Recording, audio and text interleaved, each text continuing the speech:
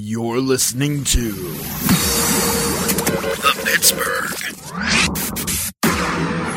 Pile Driver. What the hell is that? Podcast.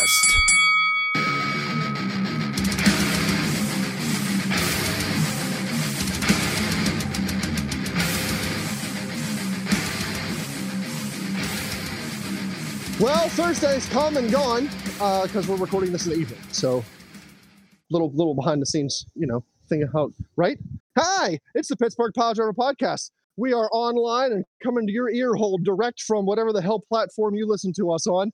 Hopefully it's good and you do joy in your ear hole from us doing speaky talky things. Before we get into the meat and potatoes, the nitty gritty, and the spammeroni of the episode, as many of you may or may not know, probably will know now by the time this gets posted and you're listening to it. We lost two this week. We lost Terry Funk, and we lost Wyndham Rotunda, known in WWE as Bray Wyatt.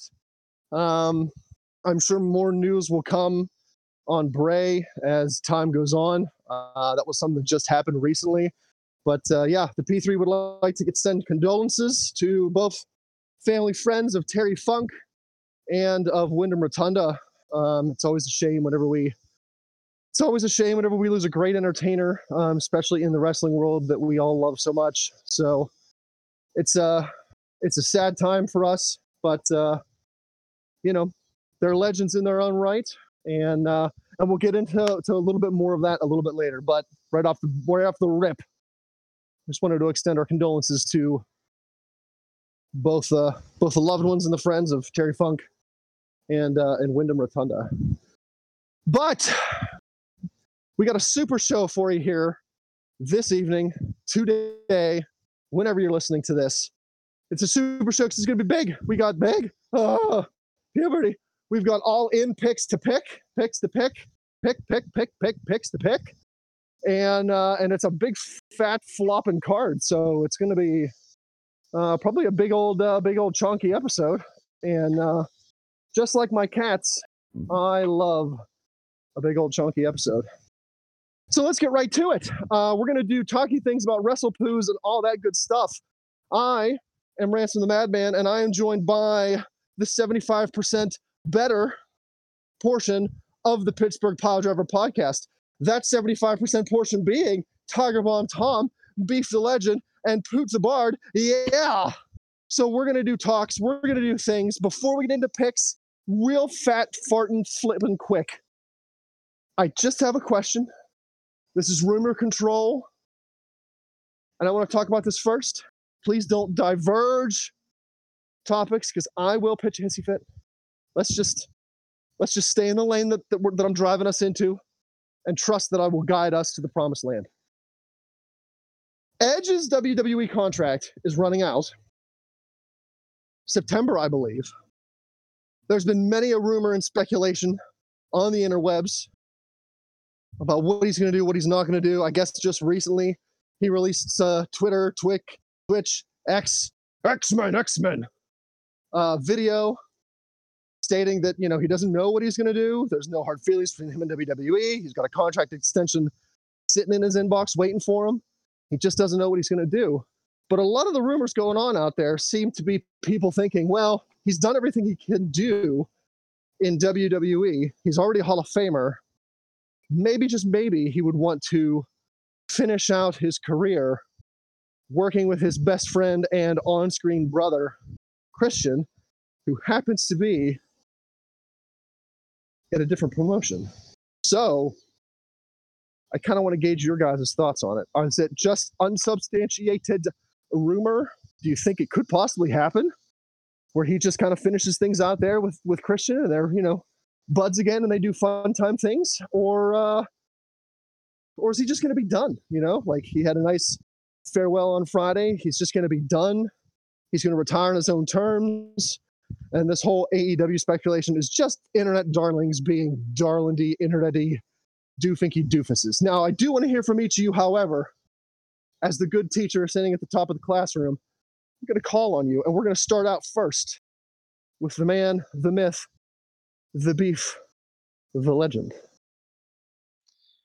Um, I don't know, man. Like one of my buddies like swears up and down that Edge is a lifer at WWE, much akin to the Undertaker. Um, and like I get that vibe, but also like I feel like Edge has gas in the tank. Edge knows he has gas in the tank. And I think that the sea of AEW is intriguing to him. Obviously, working with Jay Riso would be a huge thing for him. Um, uh, it'd be weird to see him not be Edge. It'd be weird to see him as Adam Copeland or Sexton Hardcastle or whatever he wants to call himself. I'm fine with whatever, but like it would just be weird if he's not Edge. Um, that said, I feel like there's way too much opportunity over there. Like, think about the matchups he could have. Edge and Joe, Edge and Punk, Edge and Omega, Edge and fucking Jay White. Um, the list goes on. Why not? Like, if I'm Edge, what do I have to lose? It's not like Vince is gonna call him and be like, yep, nope, give me your Hall of Fame ring back. You can't be Hall of Fame if you work for AEW. I mean, I think it's worth a shot. I think he right now is very I think he's definitely in a place of like very confusing times. He literally doesn't know. Like I'm sure WWE is probably giving him a big fat highball offer, and like they want because they know that he could go to AEW, draw a lot of money, draw a lot of fucking eyes, and be a draw for them. So Vince is like, let's try to keep this guy. So I'm sure they probably gave him a big fat contract extension. I just don't know that that's something that he needs or wants. I don't know, man. Honestly, so my gut tells me he'll probably end up in AEW, much to the chagrin of my boy. But like, it happens. People all the time. Punk for a lot of people was a WWE lifer until he wasn't. You know, uh, Daniel Bryan was another one. Bryan Danielson obviously got his name big in WWE. So I mean, yes, it does happen. Um, I think it'd be intriguing. But again, it depends on how much gas he has left, and I think he's the only one that knows the answer to that question. Resident Bardman, how do you feel about this? What do you think? Well, I'm on the same page as Beef. Like when I first heard about the rumors of Edge going to AEW, I thought to myself, I was like, no fucking way. Come on, the internet, get over it. But the more that I saw, not just like offbeat Facebook fan pages or less than reputable like dirt sheet websites doing it. When I started seeing like Cultaholic report on it, and when I started seeing like, more like Going in Raw, like Steven Larson reporting on it, and like, I'm like, okay, all right, maybe there's something to look at here. Let's assess this. And I'm kind of right there with Beef in the sense that like he does have stuff left in the tank. I think him coming back and being able to deliver at the, in my opinion, appropriate level for someone not only of his senior, but of someone who has been through the ringer, surgery-wise, match-wise. If you look at his match history, it's a swath of violence and brutality. Like, I mean, I went back and watched the hardcore match that he had with Mick Foley. That is a masterstroke. That match is so fun. You talking about the WrestleMania one with the flaming table on front? Yeah, the flaming table. Yeah. Yeah, and like, I mean, not to mention any of the TLC matches or anything like that. Like, and I mean, even his goes on grander stages. Like, I mean, in WWE, I mean, wasn't there a shirt or a post that said,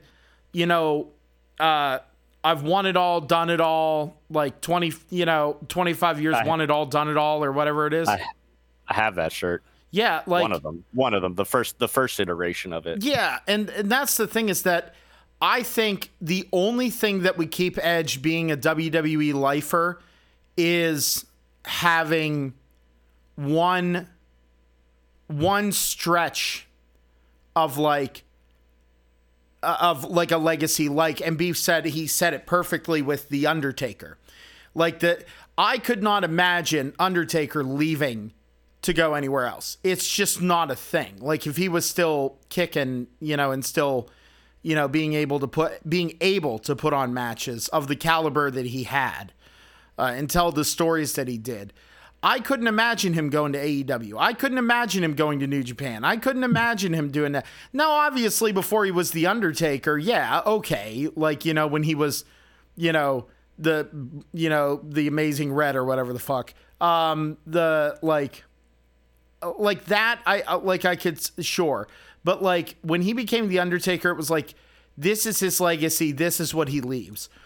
And I'm sure that Edge thinks about that, is like, when you are in the twilight of your career, what do you want to do? Do you want to stay safe?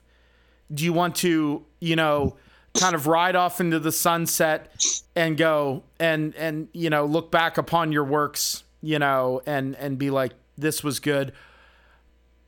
Or is the drive to constantly reinvent, reinvigorate, and reestablish himself, is that strong enough to go to AEW? And I mean, you think about, like, Beef mentioned all the singles matches, but fuck, man, if he teams back up with Christian, I mean, it's right fucking there. It's Edge and Christian versus the Hardys. It wouldn't be the fucking star-studded shit they did before, but it's there, and I think those guys know each other well enough and are professional enough and have buried all of the hatchets to actually make it entertaining while still being able to hide their weaknesses and show their strengths. I'd pop pretty hard for Edge and Christian versus the Bucks. Oh, Edge and Christian versus FTR. Edge and Christian versus the House of Black. Just imagine them coming out doing the Brood thing or something like Brood-esque. You know what I mean? Against House of Black. Them versus the Lucha Bros. Like, it writes itself. And if Edge has that drive and if he's got the tread left on the tires, I would love to see him go to AEW. I would love to see him still being willing and also impart the wisdom that he has to the younger talent. And to give them a little more credence, because short of Punk, and I'm not trying to start a fire here, Punk has done good things for AEW. All things on the table. But AEW has done a really good job using legends. Really, their track record for it, it's not completely 100% stellar and shiny, but they've done a wonderful job of using these veterans in appropriate fucking ways. I think it would be a boon for AEW. I think it would give even more credence to AEW, and I would love to see it. Now, to answer the original question, do I think Edge is going to go? I'm leaning 60-40 yes. I think he will. I think Christian has gotten in his ear. I think he sees the good creativity and wanting to be part of that, and also maybe seeing some of the problems that have kind of developed over the years and going, how can I help make this better? That's the kind of guy that Edge is. And I think it'd be good. The question is, would he be Adam Copeland or would he be Sexton Hardcastle? Or maybe somehow he'll be Edge. Who knows? What about if he approaches the guy from U2 and tries to get the copyright for The Edge? Oh. Like how smart would that be? That'd be fucking smart. But only time will tell. Now, Tom, I didn't save you for last because you're least. I saved you for last on purpose because generally you can have a very salient opposing take from both Beef and Poot. And I'm curious to see if you feel the same way that they do here, or if you do have an opposing take on this. Look at MC Ransom doing things the smart way. I like it. I like it. I feel like this is one of those situations where everybody wants to believe that he's going to go to AEW, and the internet darlings and everybody want to have their nostalgia pop and have a reunion of Edge and Christian. I'm not against that, but to me, Edge doesn't really have anything else that he has to prove to me. I've seen him do everything, and I would have no problem if he decided that he's hanging it up. I think it's really a 50-50 split. I don't think it's more heavy towards he'll go that way, because I remember listening back to whenever Edge was forced to retire because of his neck injuries and stuff, and everybody, myself included, thought, well, that's it. We're never going to see him again. He's never going to be inside a WWE ring again wrestling. And lo and behold, thankfully, with the modern medicine, what it is and everything like that, we got another good last couple of years with Edge in the WWE again, and looking phenomenal and performing phenomenally, and as always being able to tell great stories in the ring and everything like that. But I remember him saying that way back then, after the injury and stuff, he said, I remember him saying, I lived my dream. I don't want to be one of those guys that hangs around too long after, my welcome. I don't want to wear out my welcome. I don't want to be one of those guys. So I really don't know. As far as, do I think he'll go to AEW? It's really, like I said, it's really a 50-50 shot, because I think there's some other people that we thought that were WWE lifers, like a Mark Henry or like Big Show. Granted, they're not wrestling, but they're there in the company and they're involved, and they're, working in, some sort of creative capacity, or working with the talent, imparting their wisdom and stuff like that. It surely would be beneficial for somebody like Edge, who by all accounts has been lauded as one of the best in-ring psychologists by his peers. So it wouldn't necessarily be a bad thing if he went to AEW. Do I think that he needs to be like in the ring if he goes to AEW? No, not necessarily. He could very much work a behind the scenes sort of thing, or he could work in like a managerial capacity, and you could see him on screen or something like that. But I don't think he needs to be in there wrestling. I think that would probably be the expectation of him if he goes there, because immediately people's thoughts go to, Edge and Christian teaming up, and the Hardys are there. So let's get that nostalgia fix again. But man, I'm kind of in the mindset of I'm perfectly fine if he doesn't go, because we got lucky in the fact that we got him back when we did, for as long as we did just now. That we got that, a nice little last bit of a run out of him. I don't want to see him get hurt or anything like that. But I think it's really a 50-50 shot at this point. It's really, really hard to say.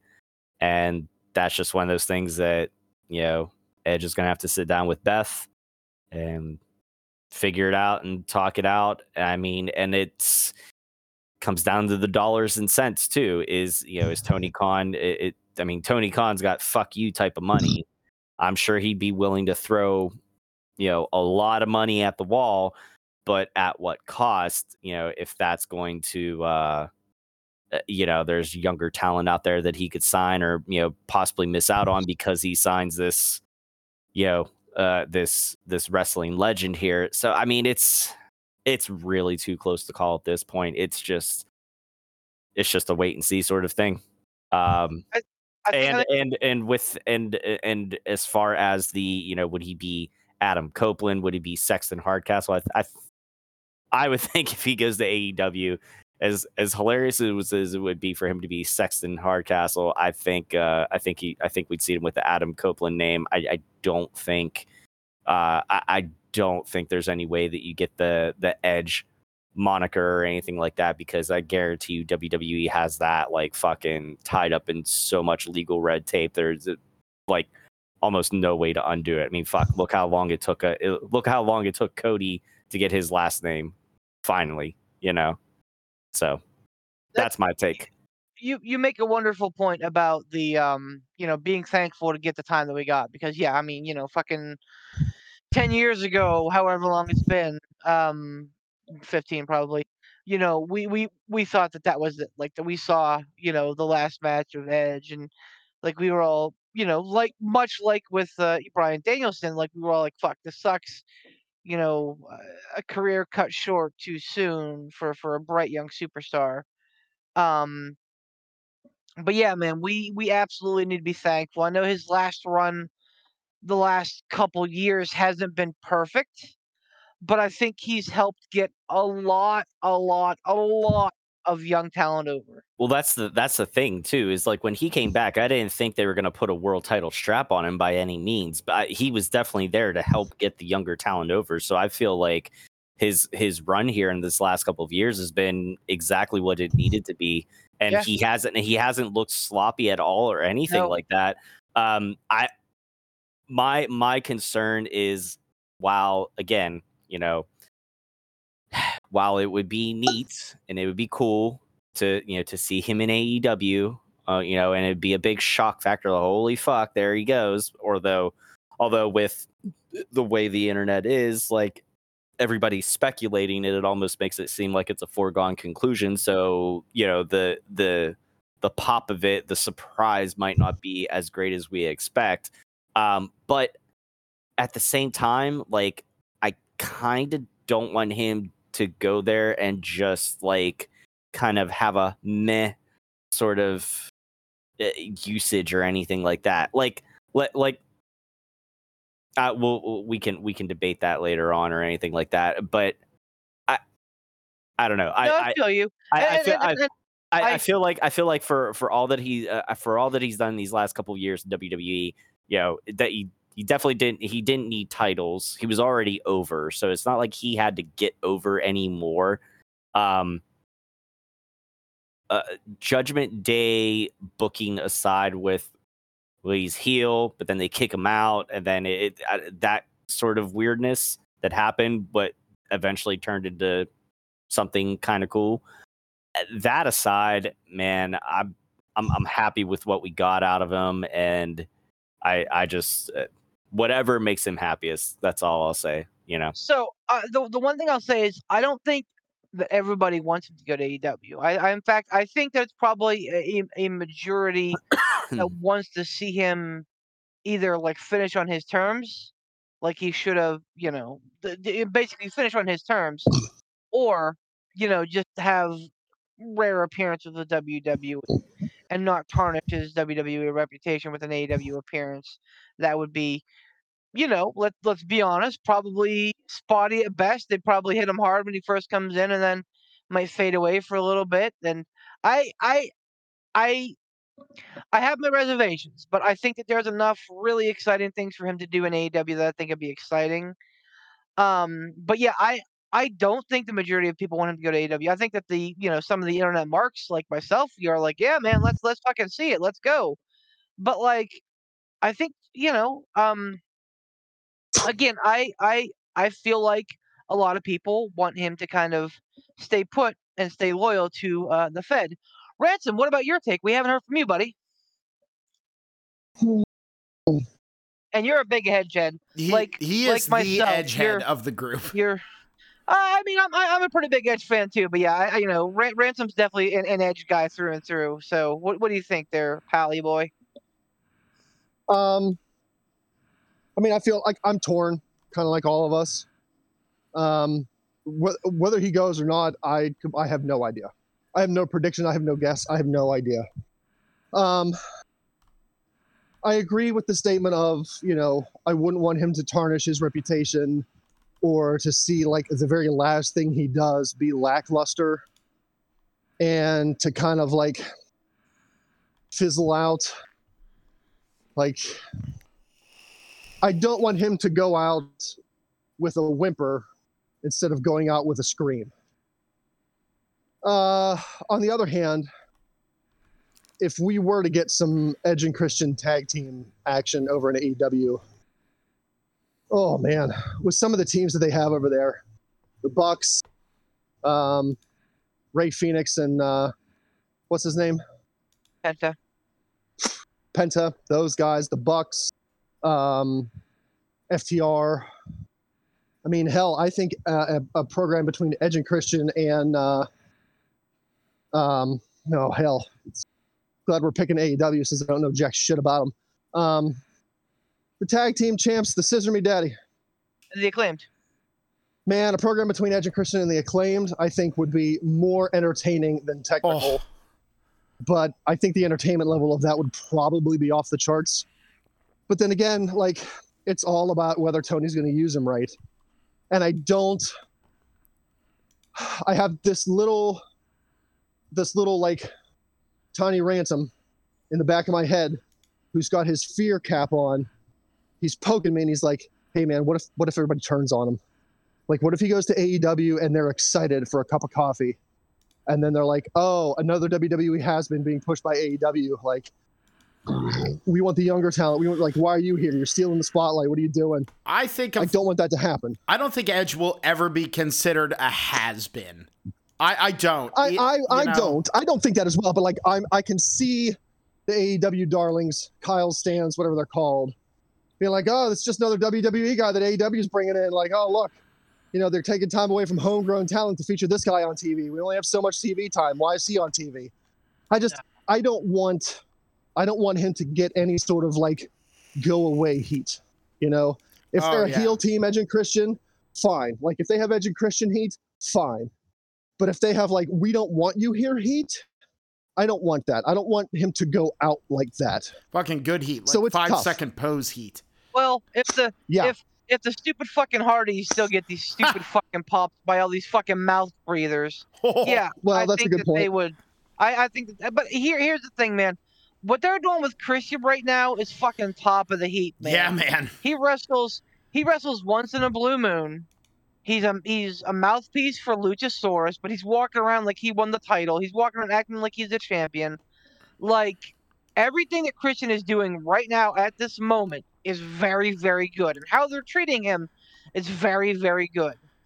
If they brought Edge in on a similar role, to kind of Tom's point here about him wrestling or not, if they brought Adam Copeland in as a guy who was on TV, but maybe like Sting, for example, wrestled maybe once every couple of months on Dynamite, but like when you saw the pay-per-views, you know that Adam Copeland was going to be there. Like, that's a smart way to play it. Tony Khan's a lot of things. He's a rookie booker, but he gets it, man. A fuking rooker, if you will. A rooker, yeah, a Michael Rooker, if you will. He is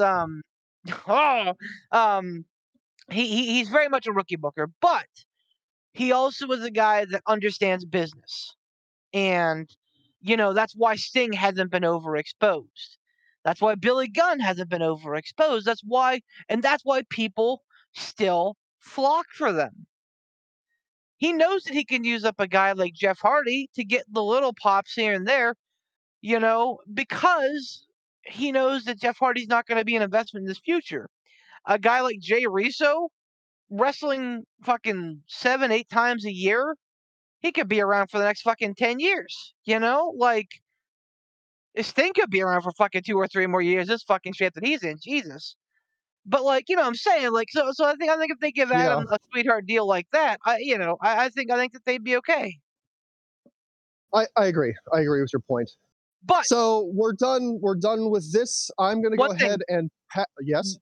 I gotta say something. It was Tom Rapoot said it about Edge and Christian and the Hardys. By no means, by no means in any fucking parallel universe should the Hardys and Edge and Christian ever have a match where they are against each other ever again. No. It's not because I don't respect them. Absolutely. They fucking blazed the way for some of the most incredible tag teams in the world. But right now, Jeff Hardy's an absolute shit show. Yeah. Yep. Edge has had his problems. Christian's had his problems. I don't want one of them having their career or worse ended by sloppy Jeff Hardy. Oh, you want to put yeah.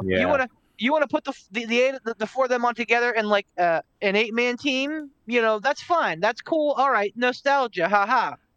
But by no means should we ever see Edge and Christian versus the fucking Hardys ever again. Well, and that's the thing. That wasn't me sitting there pining, you know, for right. it. That was me just going, the amount of mouth breathers that, as Beef said, mouth breathers that would pop. Oh yeah. For it. Oh my God, yeah. But I would hope that Jay and Adam would be like, no, bro. Like we ain't doing no more ladder matches, man. Nope. No. All right, so I'm going to go ahead and pass the moderator torch over here to the legend himself. We have AEW All In to pick. It's a stacked card. There's a lot of picks going down, and only one man has the capacity to handle the insanity of this podcast when it comes to moderating picks, and that man is Beef the Legend. Beef, the floor is yours. Nice intro. I got the flux capacity even. All right, so you've mentioned that a couple times that like, oh, that's a big card. Oh, this is a really big card for AEW. It's a big, you know, it's pretty big card. Matches. It's 11 matches, but I mean, like, you know, WrestleManias before they did 2 nights were routinely 11 matches. So like, and especially since 2 of them are going to be on the pre-show, and I mean, this is going to be a. Pardon fucking me. Well, I'm just kind of. I'm taking the moderator back. I take back everything good I said. Tom, you handle it. You're better than Beef. He sucks. Hey, thanks. Back to my original job. Hurtful. No, but like, hurtful. I think that. And here's the other thing that I want to say before we get to picks. I think that everyone's like, oh my God, what terrible booking. All right, listen. Goodness. Go back and watch WrestleMania 1. Go back and watch WrestleMania 2. Go back and watch WrestleMania 3.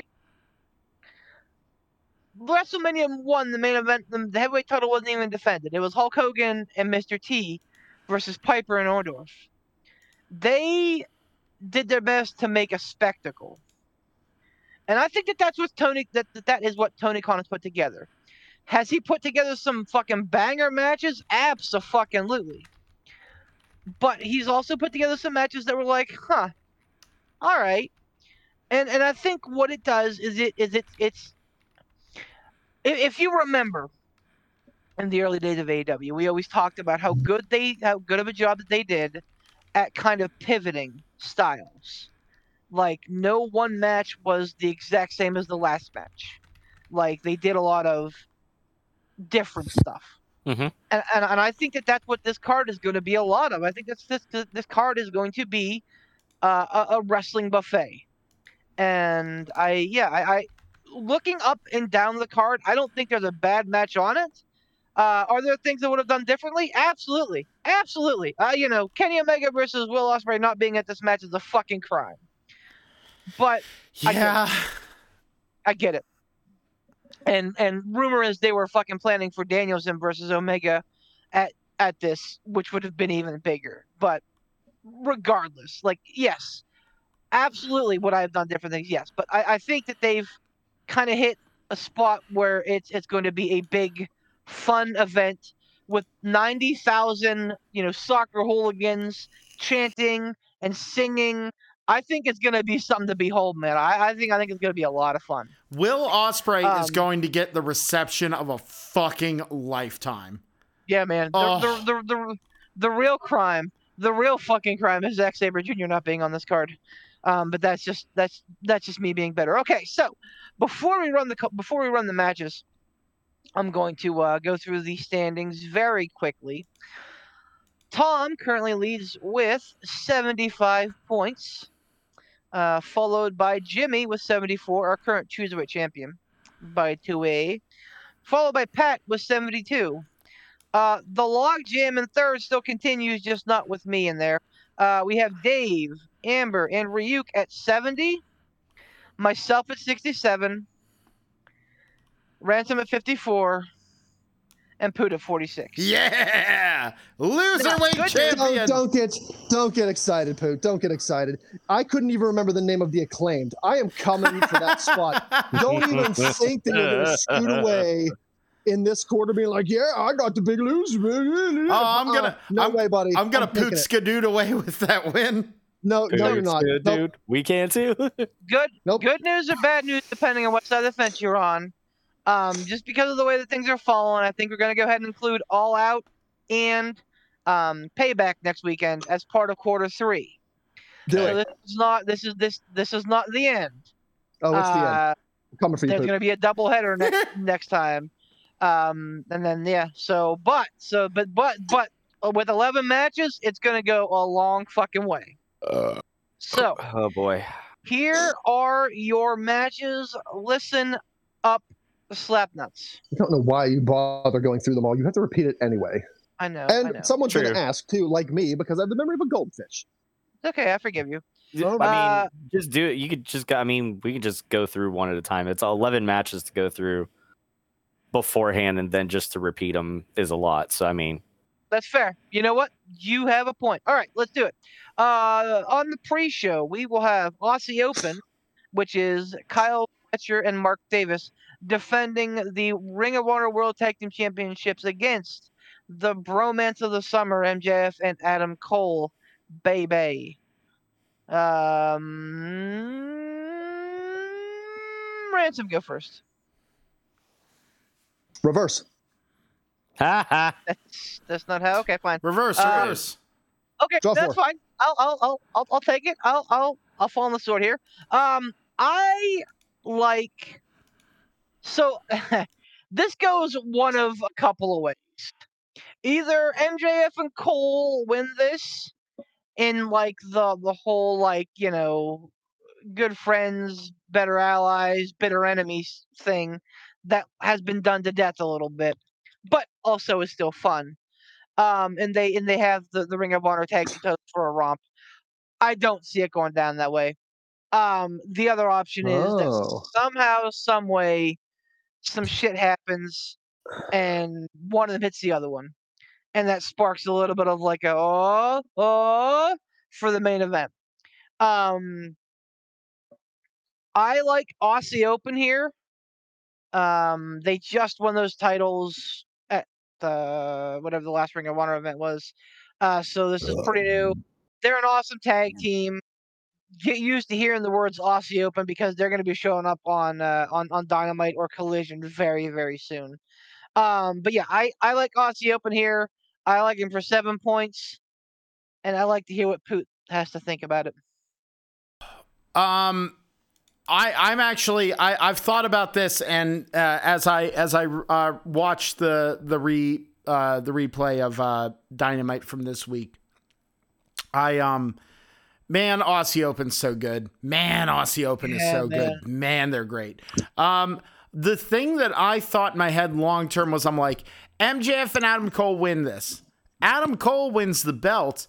And then the thing is, MJF has to show, is he really Adam Cole's friend? Now they're carrying the belts, and he's Adam Cole, Adam Two Belts, and they have to cooperate together, and he has to be happy for his friend, and like they could go that route with it, or like Beef said, there's some chicanery where MJF and Adam Cole have some kind of like miscommunication, and that leads to more heat during the main event, and then that leaves it kind of open. But for this, I'm actually going to go one above on this. I think Aussie Open winning in Wembley just makes sense. Plus, also, if MJF and Adam Cole win the Raw belts, they have to go and be on Raw. And I don't see that happening. So, or they would have to at least be regulars on Raw. Nothing against Ring of Honor, but like, yeah, I think Aussie Open retains here, one way or another. How many points would you like to put on that? Oh, yeah, 8. Sorry. I'm putting 8. 8. He did say one above. So Yeah, I said one above. Okay, yeah, that was okay, my bad. sorry. I didn't finish my thought there. You're all good, man. So 8 Ransom? on Aussie Open. Oi, oi, oi. Points, total points that we have? 11. Up to 11. Up to 11.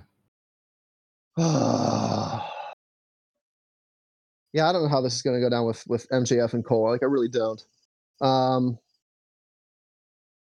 But I don't know that it makes sense to put the belts on them, even if they are going to stay friends after the match. So I'm going to put 11 points on Aussie Open. Damn it, Oh. Ransom. Oi, oi, oi. Well, much like my compadre here, Oh, yeah. I'm also putting 11 points on Aussie Open because I can't see a world in where, like Beef mentioned, that they just got those Ring of Honor World Tag Team championships, and I think it makes for better storyline going into the main event with MJF and Adam Cole, that they lose this match and that way it builds some animosity. I mean, it's now I haven't obviously, don't get to follow the weeklies or whatever, but I did listen to MJF on the town hall that they had on Busted Open. There you go, Ransom. There's your one reference there. There it is. Yeah. Well, because I don't have any other wrestling podcasts I listen to regularly, so I don't know. Fair enough. But it was actually really good. And the more I listened to it, the more I thought that it builds towards MJF turning on Adam Cole. Because if you listen to him, which it was a really great, sit down with him, and they kind of went through MJF getting the start of his career and everything like that. And getting signed to AEW and everything like that, and talking, and he said, he's like, people think about, like, when it comes to me and Adam Cole, he's like, they think like, oh yeah, we hang out at TV and then that's it or whatever. He's like, no, this dude's my best friend. He's my brother, blah, blah, blah. And I'm like, is he just playing the part right now? Like, I'm waiting for that shoe to drop. I really am, because he's so damn good at being a fucking pisshead asshole that everybody loves to hate. He's so damn good. He's better than you, and you know it. So I don't know how. I don't know how it's going to shake down later on, but I think for this match in particular, you got to have Aussie Open retain and build the animosity towards the main event. So yeah, 11 points, Aussie Open. You heard it here. And like, I can't wait to talk about that match in earnest, because this match has been booked perfectly. We're not gonna talk about that. We're gonna move on. Jack Perry defends the FTW title against Hook. I'm a little shocked they didn't bring back RVD, especially seeing as they managed to insert Christian into the card. I'm a little shocked that we didn't get the return of Rob Van Dam, but I'm okay with this. Two young guys. I wish they were on the main card.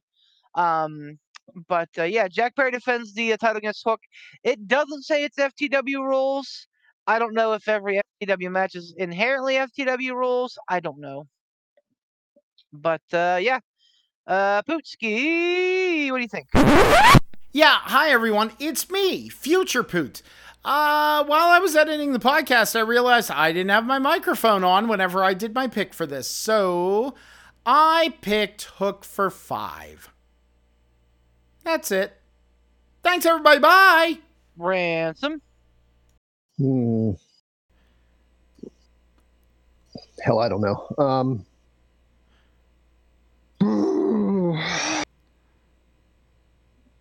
How long has he had that belt?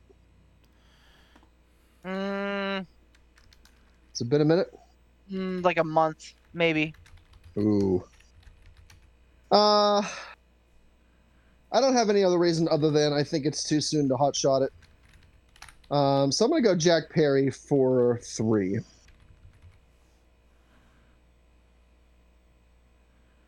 All right. Tom. Yeah, this is also one that I'm not super sure on how they would do it, because I feel like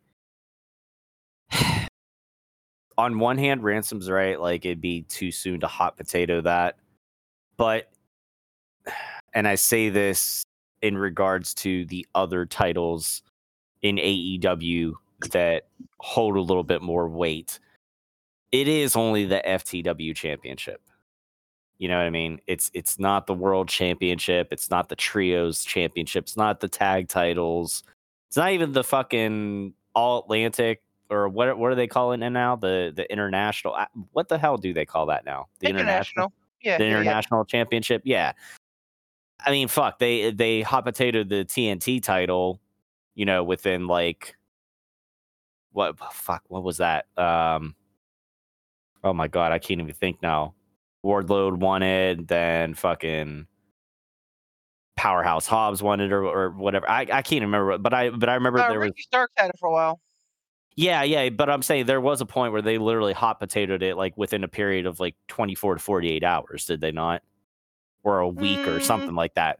There was something where Wardlow had it, then it went missing, then Hobbs beat him for it or something. Did they not? I mean, I know I'm not living a fever dream. Yeah, no, that sounds about right. So I don't know. This is going to seem like a very unrelated question, but it is in my mind, and I'll tell you why in a second. Are the Aussie Open heels or faces? Heels.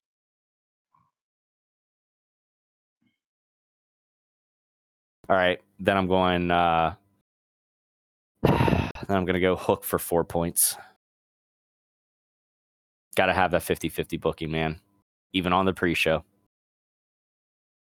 Okay, so I believe that kind of the inverse of Poot here. I think that Hook is now a big enough deal and will be a big enough deal that he can eat some pins. This heel turn from Jack Perry is still very new, and it's still in its burgeoning phase. I think that there are going to be some titles that change hands on a hot shot on this card. Not to put too fine of a point on it, I don't think that this is going to be one of them. I think that Jack Perry needs this win to stay strong as the heel. I think that you want him to continue his like bad guy persona, and I don't know how you do it with making Hook look strong again. That's going to be tough. And it may just be that Hook eats a clean pin and that's that. But I don't believe that. Would not shock me if we see some sort of other interference. Hell, I would pop like hell if we saw Taz come down and cost his son the title. I think that would be something interesting. But I like Jack Perry here. Give me Jack Perry 4 points. Darby Allin and Sting take on Swerve Strickland and AR Fox. Oh wait, no, it's Christian Cage. Yeah. I don't. I'm pretty pissed because so AR Fox not even. I think it was at the last row event. AR Fox turned heel and joined the Mogul Embassy, and I'm like, man, what a fit! Like him and Swerve and Brian Cage and the Gates of Agony. I'm like, this is a good stable. And What boy, a can great he place- go. Boy, can And he what a- go. And what a great place for AR Fox to be. Like, the dude doesn't have much of a character, but Swerve has character in spades. Like, let those two pal around. So I was bummed last night, and I don't think, well, it's not my pick, so I'm not gonna go into it. But anyway, I'm a little upset that they took AR Fox out, but it is Why did they Christian do Cage. that? I'll talk about it. It's Ransom's pick though. I'm not gonna step on the man's toes. I have no idea what's happening. What is this match again? Say it again. It's Darby Allin and Sting versus Swerve Strickland and Christian Cage in a coffin match, tag team coffin match. Ooh.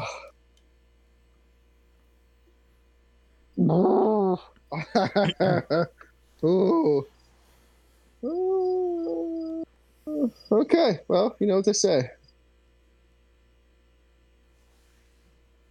3 points.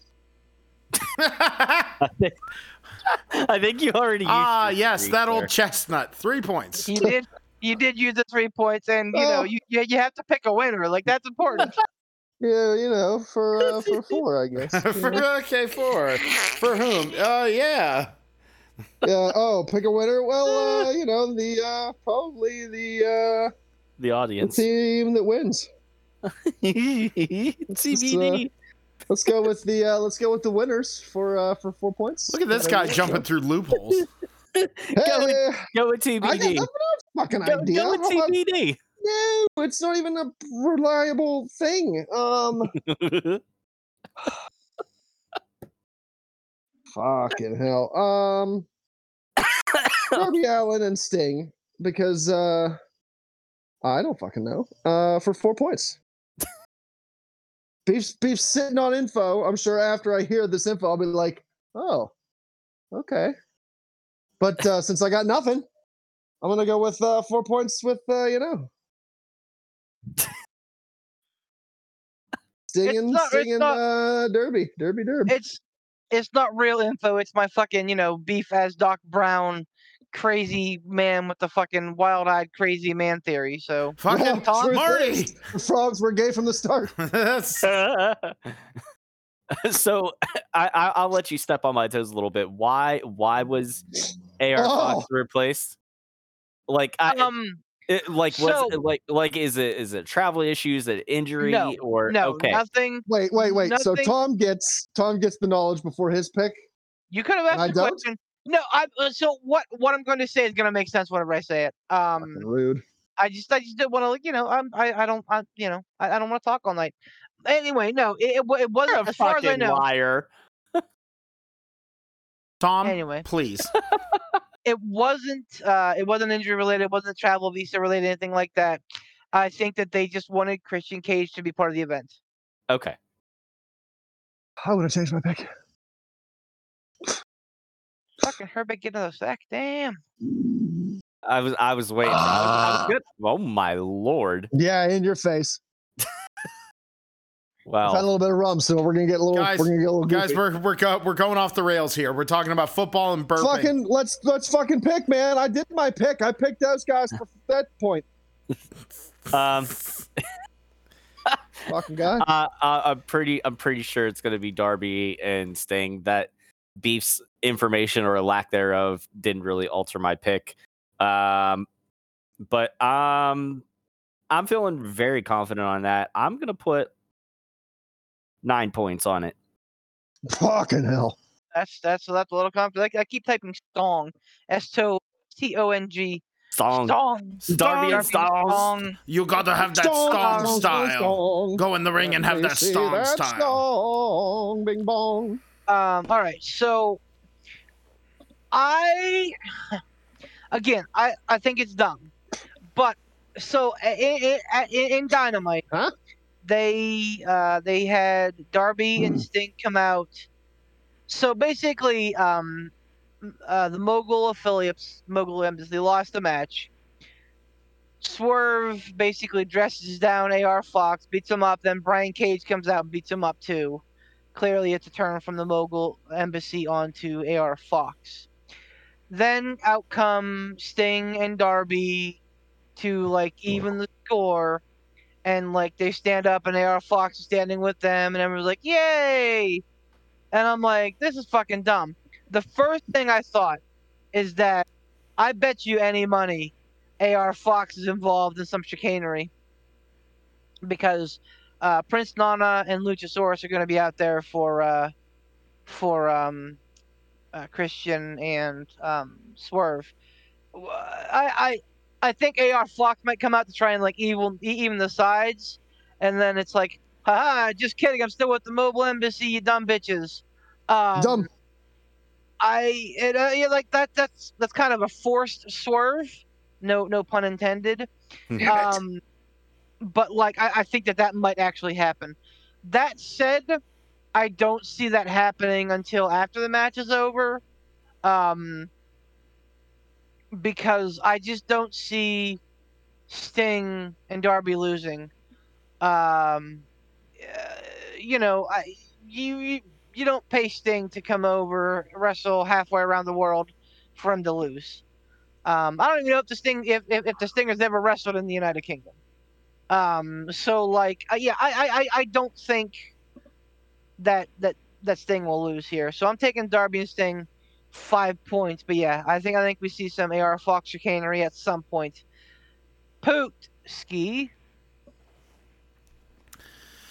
Well, meh. I think I thought the same thing, Beef, whenever I watched Dynamite. I was like, okay, this is, you know, He popped right up, and all of a sudden they're like, buddy, buddy, buddy, and I'm like, man, that was supposed to be. The way I think they were starting to frame that was like the fact that it's like, okay, we're letting real life come in, guys. We're breaking kayfabe here. We're like, you know, but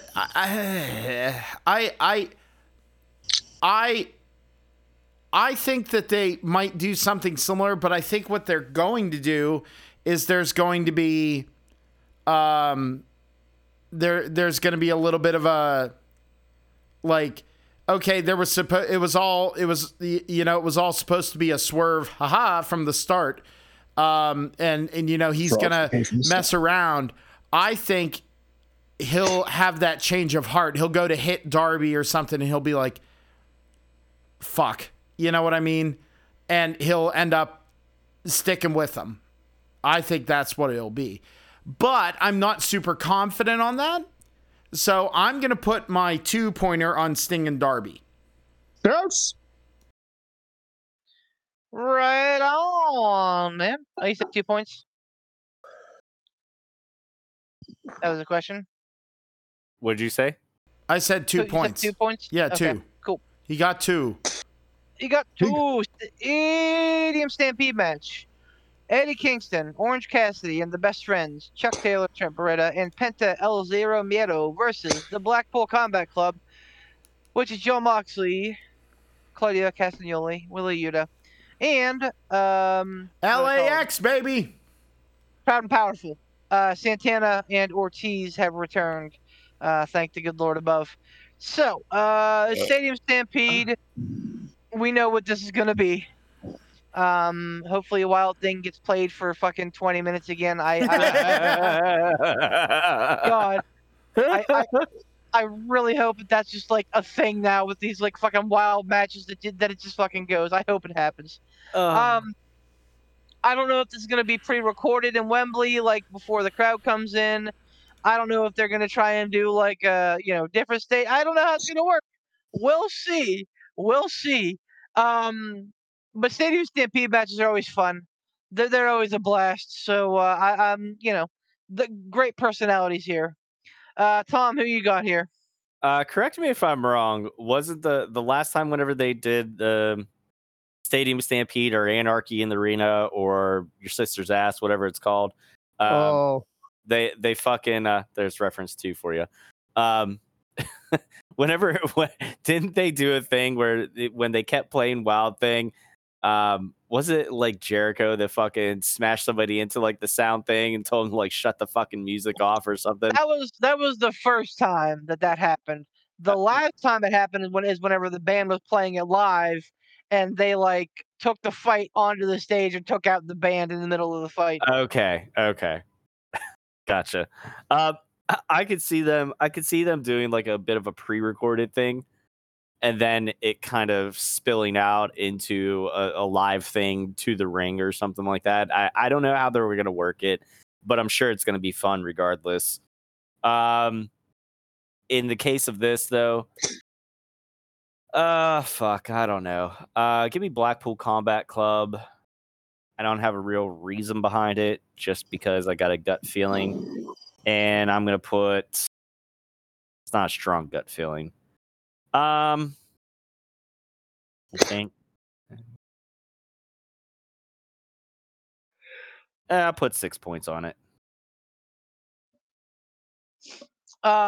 Yeah, man, I'm excited because like I understand that this is a big event, and I understand that there's some gimmicks happening here, and that a lot of people are like, John Moxley's just gonna fucking bleed all over the place. Whatever, man. It's fucking fun every time it happens. Every time I see Blackpool Combat Club involved in one of these, it's a blast. Whether it be Stadium Stampede, Anarchy in the Arena, whatever the fuck ever, man. It is always a good time. It's always fun to watch. And like, yes, it's not gonna be fucking, Hart versus Austin at WrestleMania 13, nor fucking should it be. It, it's going to be fun, and that's what wrestling should be. It's fun. I'm a little bummed that Ray Phoenix isn't going to be part of it. I think that he would have probably had some fucking insane, crazy spots. That said, I get why he's not. I'm a little confused why Santana and Ortiz, mostly Ortiz, are siding against Eddie Kingston. Like that's other than, well, the Blackpool Combat Club needed some extra people on their side. Like Ortiz is allegedly one of Eddie Kingston's best friends. And now he's basically got two best friends on one side, and he's teaming with one of his best friends. So tough times for Eddie Kingston. But I don't think you let Santana and Ortiz lose here. Not with their return. And let's be honest, like with all due respect, this group of Eddie Kingston, Penta, Orange Cassidy, and the best friends are like the lovable loser club, with the exception of Orange Cassidy, who's the only one that's really been successful in AEW. All of the rest of them have been there to eat pins. So like, as much as I love Eddie Kingston, as much as I love, fucking Cassidy and God knows I love fucking Penta, I gotta think that Blackpool Combat Club gets another big victory here. I'm putting 6 points on BCC as well. Poot? Oh, this is BCC's match. Like, it just is. And with the addition of Santana and Ortiz, man, I love it. I love it. I love seeing them back. The Rogues Gallery that the Blackpool Combat Club is facing, I love them.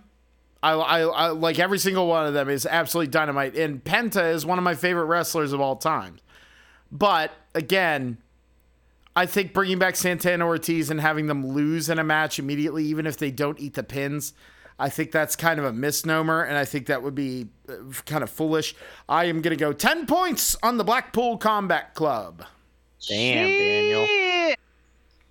Ransom? I'm taking that loser weight. Fuck you, Poot. I do love a good piece of Italian steel, but thank you. I can't foresee the Blackpool Combat. Like, there's no reason the Blackpool Combat Club, this team, especially with LAX coming back. I don't care. I'm a fun call them LAX. Do what you want with me. I don't see. There's no point for them to lose to this menagerie of who's who on this other team. It's just no. Blackpool Combat Club for the win. Uno, dos, tres, cuatro, cinco, seis, 7 points. I like the kind of Spanish. That was good. Zero miedo. Yeah, man. Good. And like I said, I think more importantly, it's just gonna be a big, fuck you of a match, and I'm here for every bit of it. Look, if it's pre-recorded, I really think that I think whoever said it, it'll be partially pre-recorded, and then I think it ends in the actual like people-filled stadium and in the ring, because I just don't think that you take this many people in Wembley with this historic of an event and have this whole match pre-taped. Like I don't think that would do. I think we watching it would like it no matter what, but I think that could be a real cool down for the crowd if they have to watch this entire match on a screen. Right. So whether it's all in front of the crowd or partially, I can't see this being a completely pre-recorded segment, because I think that takes a lot of fire out of the crowd, and I think that would be a real big mistake. I just like the Stadium Stampede has always traditionally been like them just fucking going crazy in a big stupid fucking football stadium. And just spot after spot after spot. Right. And like I don't see a way that they can like do like the pre-record and then like other than like, well, they started fighting yesterday and they've been fighting for fucking 24 hours. Like, there's just no way I that mean, I can. they could do something like real wacky. Like they could have them like start fighting in the empty arena, and then it winds up in some sort of like goofy ass car chase, and then the car chase, like they leave the arena in a car chase, and then it comes back live, and the cars come flying back into the arena, and they're fighting. You know, there's a lot of wacky ways. I mean, it's a fucking Stadium Stampede or arena barista, whatever the fucking call it match. There's a lot of wacky things they could do to have it start empty and wind up filled. I'm not saying that's the right way to do it. Either way, I think it needs to be at least partially in front of the crowd. I wonder if it's not going to be more of an Anarchy in the Arena match as opposed to a Stadium Stampede. I think that they probably just wanted to call it the Stadium Stampede because it's Wembley Stadium. Yeah, probably. We'll see. Either way, regardless, I don't think I'm going to be disappointed at all. No. Speaking of disappointment, though, no! Is this the Will Punk match? Ospreay. No. I thought it was going to be the disappointment. match. Wow. Will Ospreay takes on Chris Jericho. This is where I think they had a big miss. Yeah, not the match I would have went with. Not the match I would have went with, is I think what I want to say at this point. I guess it's my pick, so I can kind of elaborate. I just feel like, why? Like, maybe you got 3-4 more years out of Ospreay, and this is. Oh, he's that old? No, but he has fucking lived dog years, man. Like okay. He put out that we talked about it earlier this year. Him putting out that video talking about how like he doesn't know how much longer it's gonna be, but like he's all in for the final run. I mean, when you wrestle as hard and as fast as he does, I mean, it's sure. And like he mitigated his style. Drive fast, leave a pretty corpse. He mitigated his style for much of the year. Well, actually, for most of the last couple of years, he really tried to become like a heavyweight. But now, like this year, he's brought back the aerial assassin. He brought back the moniker. He brought back the music. He brought back the style, which tells me that he's like, fuck it, like everything I'm doing to try and be better isn't fucking working. So, very much like a fucking Tony Stark and Iron Man 2 kind of thing. Let's fucking go, The worst part is that I strongly disagree with that attitude. If it's his attitude, he's been doing fucking great. He has been, but apparently it hasn't, it hasn't been paying dividends. So it's like, fuck it, let's just fucking go. Let's see what happens. Oh man, that's the thing. So I think that there were so many more. Sammy Guevara would have been a better match for Will Ospreay than Chris Jericho. Yeah. Oh God, what a match that would have been. Like in my ear. Sammy Guevara on this card, anyways. Why the fuck do we get Christian Cage? Gonna be. Yeah, he's probably going to be cornering Chris Jericho if I had to guess. Well, okay, so riddle me this, enlighten me, since it is your pick and you are elaborating on this, anyways. mhm. What is going on with the whole everybody the vote of lack of confidence with the Jericho Appreciation Society? Oh, it's done. They all it's done? they all walked out on him except for Sammy. Sammy said, "I'm going to walk out on the Jericho Appreciation Society, but I'll never walk out on you as a friend." So Okay. basically, Sammy's had his back as a friend, but everybody else walked out on him as the Jericho Appreciation Society. Oh, Okay. poor Jake Hager. He's not going to have anything to do now that he's not carrying Jericho's coattails. So you're saying, then- you're saying he's going to be stuck in the mid card. He's going to be stuck in the no card. For We the people. Nash, he'll go back he'll go back to mixed martial arts. But He actually did well. He did well in MMA. Sorry, Beef. It's true. yeah. No, you're good. No, and I mean the hell of it is that not only is this match not the best match on paper, but it wasn't built well. It just wasn't built well. The whole thing was kind of silly. So Silly. I don't know, man. I feel like this match could silly match. surprise. I feel like this match could surprise a lot of people because it's going to be low expectations all around. I don't think that there's going to be one person out there that expects this to be a decent match, and I think it's going to be, because Ospreay is Ospreay, and I think that Jericho still has that dog in him when he needs it to be. And in front of 90,000 people, I think he's going to bring his fucking best. That said, there is no reason in the fucking world that Will Ospreay should lose this match. I honestly feel like Will Ospreay talked about becoming a free agent sooner than later. I think that he's absolutely going to be an AEW guy. But there is zero reason for Will Ospreay to lose this match. So give me Will Ospreay 11 points. Damn, Daniel. Oh, Damn you, Beef. You took my 11. It's absolutely going to be Will Ospreay. If it would have been him and Omega, would have been a harder call for me. But because it's him and Jericho, this is not that. Now, listen, Will Ospreay has had a hell of a career. He has done a lot of very fucking neat things. And he has done a lot of very high-profile good things. His reputation precedes him.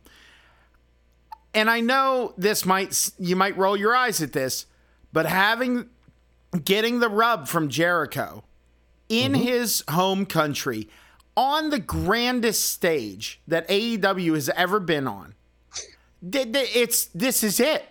This is it.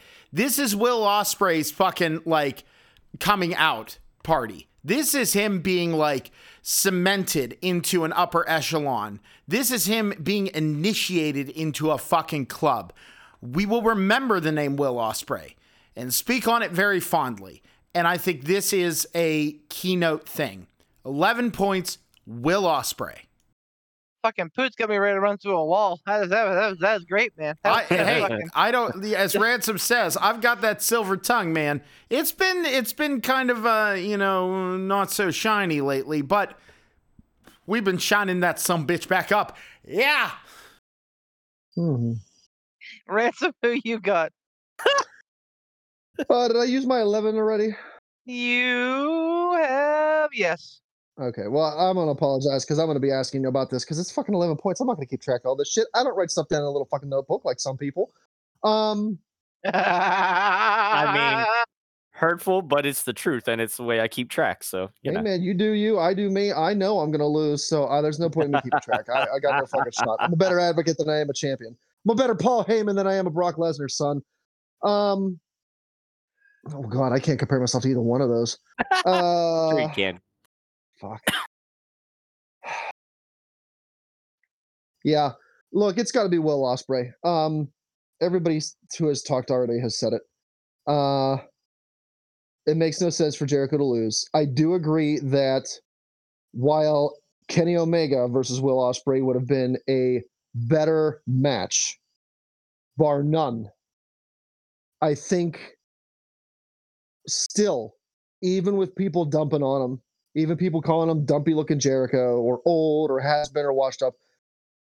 People can take all the pot shots in the world they want to at Chris Jericho. The fact of the matter is, any of those people taking pot shots at Chris Jericho are nowhere fucking near Chris Jericho.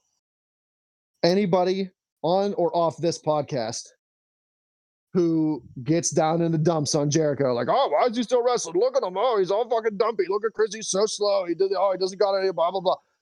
Son, the bottom line is you won't even come within a horizon's distance of being anywhere near fucking Chris Jericho. Like, this dude, I would say this dude's on the mountain. He's on Mount Rushmore of wrestlers at this point because of the accomplishments, the longevity, the reinvention. You can't fucking sing this guy's praise enough. I'm not saying that this was the right booking decision for the in-ring quality. I agree. Kenny Omega would have been in-ring much better. But as far as name weight, as far as legend goes, it's fucking Chris Jericho, and the man deserves to have that respect put on him. So I don't besmirch them for doing this. It's a smart call, I think, to have Will Ospreay beat Chris Jericho on the biggest platform that AEW has ever put on in Will Ospreay's home country. That gives a major, major rub to Will Ospreay. If he beats Jericho clean in this match in Wembley, in his own country, the first time AEW has ever been there, the biggest crowd AEW has ever had on, the namesake of All In, it's going to do wonders, I think, for Will Ospreay if he continues a career in AEW. So Will Ospreay, 10 points. Let's go. LFG. Tom? It's kind of serendipitous that the Jericho Appreciation Society has ceased to exist now. I think Jack ladies and Swagger gentlemen, our guest on this podcast, Daffy Duck. I think that Jack Swagger is going to find himself being a backstage roadie for Fozzy. All that said, all that. Jack Swagger is on stage as Fozzy is playing, moving equipment around with his dumb fucking hat and his big dumb fucking goofy ass lips. Just like that's what he is, fucking guy. Speaking of which, Fozzie's gonna apparently be playing Judas live. Yeah, they are. We all know. Yep. Fuck yeah. Which is, that's awesome. It's Jericho just fucking blowing his load. I've always wanted to see Stuck Mojo featuring my aunt who's drunk at a wedding perform that song. Fucking look, hey man, look. I don't want to get anybody in any sort of trouble here. I've had some rum, so I'm going to say it again. Who's in Wembley? Fucking playing a rock show. No, it's fucking Chris Jericho and Fozzy. No, so, I agree. I'm just being. Bands, I'm not saying you. I'm just saying any other person out there. Like, oh, fucking, it's fucking Fozzy. And fucking look, it's just Chris Jericho. Sucking dick. Burr, burr, burr. If there was somebody better, they would have fucking booked him. But they fucking didn't. It's not a reference to Hellbent. It's a reference, like, I'm just saying, like, if there's a better English fucking rock band, like, I'm not getting down on Poot. Like, I'm not targeting Poot on this. I'm just saying, like, hey, man, if there was a hotter band out there that, AEW would have been like, boy, they're going to draw a lot of money for us, they probably would have fucking booked them. Well, I also really like Stuck Mojo. And Fozzie's new stuff is fucking great. I like Fozzy. Anyway, Tom, you were picking, so go ahead. My pit Anyway. baby. Something different. Something different. There was a Fozzy involved one way or another. Fuck you. It's definitely going to be Will Ospreay for 10 points. Fucking Fuck. Jake Hagar. Jake Hagar's like the anti-Test. Test started as a roadie for Motley Crue and WWE transitioned into a wrestler.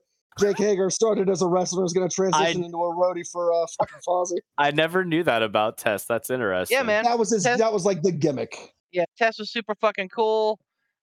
Jake Hagar is kind of fucking boring.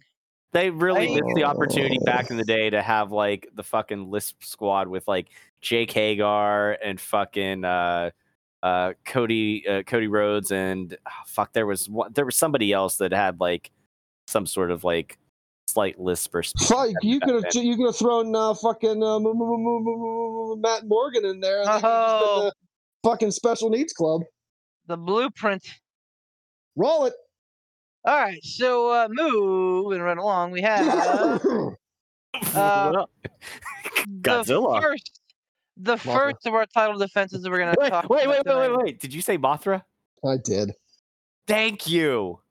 No, okay, sorry. Side note. My Andy's friend Jen, instead of saying God bless you, she says jokingly she'll say Godzilla because it's non-denominational. So my retort, instead, when somebody says God bless you and you say you're welcome, she says Godzilla, and I would say Mothra. So it just tickled me a little pink. Thank you. And you know what I say to all that? Ghidorah, which means fuck you, I'm better. Anyway, we're going to talk about. You're wrong. There's a reason that they call him King Ghidorah and it's not King Godzilla. Anyway, the first of our quote unquote title defenses that we're going to see tonight is going to be Gargamesh, the real world's champion taking on Samoa Joe. The real world's champion, of course, being CM Punk. I'm sorry. I love how you just set that up. You're like the real world champion versus Samoa Joe. Like, you almost had Scott Steiner vibes there, and almost went Samoa Joe. Samoa Joe. Yeah. So I'll say it again. I like this real world championship vibe. This real world champion vibe. And I dig that it's kind of like the de facto Collision title. Hogan did better the first time. Hogan didn't do it. Flair did it better. If you're gonna come at me with dumbassery, make sure you have that shit fact checked. The spray painting of the belt, you fucking lord. I thought you meant the real world's champion because I've said it like 4 times and no one referenced anything. I did it better. I have the spray painted P3 belt. Fuck y'all. Anyway, but anyway, I regardless, of how you fucking feel about CM Punk, and I know you fucking idiots want to talk about it. I'm not going to be trying to do a conversation with you because it will not be a civil discourse. Oh, I can't wait till it's my pick. I can't wait. I'm gonna get them all soiled in the pants. He's gonna be so mad. Oh God, I'm setting my Pepsi down in preparation for that. Anyway, CM Punk defends the Real World Championship against the Mojo. I like that they're treating this like a real world title. Who's pick? Poots pick. Poots Skadoo. Oh yeah. Yeah, it's gonna stay on Punk. It's gonna stay on Punk. Like Joe, Punk so Punk finally beat Joe. That's done. That's done. Like that what 14-year story or whatever the fuck where he never beat Joe. That's done. That's done. Right. I don't see like the point in them starting this story and then not continuing it. Like that's really the end of it. I'm not going to go into like CM Punk chicanery. I'm not going to go into any of that goofy fucking insanity. I'm not going to go into any of that. I'm not going to, do the thing. Belch. It was my turn. Also, I want it noted, Tom is drinking a Pepsi. CM Punk mark confirmed. Fucking hell. Here we go. I'm gonna go out and get a fucking Coca-Cola polar bear tattoo just to spite you for that remark. That's fun. Anyway, right on my ass so Beef can kiss it afterwards. All right. That seems like a little bit of a stretch, but hey, knock yourself out. I'm gonna go with CM Punk. I'm only gonna go with 3 on this one because I could see them doing a program where Joe wins and Joe holds it over Punk and they stretch it out, and this is kind of the knock really into Punk's super shit-eating whiny bullshit heel that he should be doing and leaning into all the bad press, which being that character on screen would take the piss out of it, and it would take the fire out of a lot of fucking nonsense that's going on. But I think Punk is going to keep it, and he's going to continue this stream, if not for a little bit. So I'm going CM Punk, 3 points. Go ahead, Ransom. I love how Oh, he boy. just go ahead, Ransom. He's so I can feel the vitriol already. Trap in, fuckers. Oh, I almost fell down. Oh my god.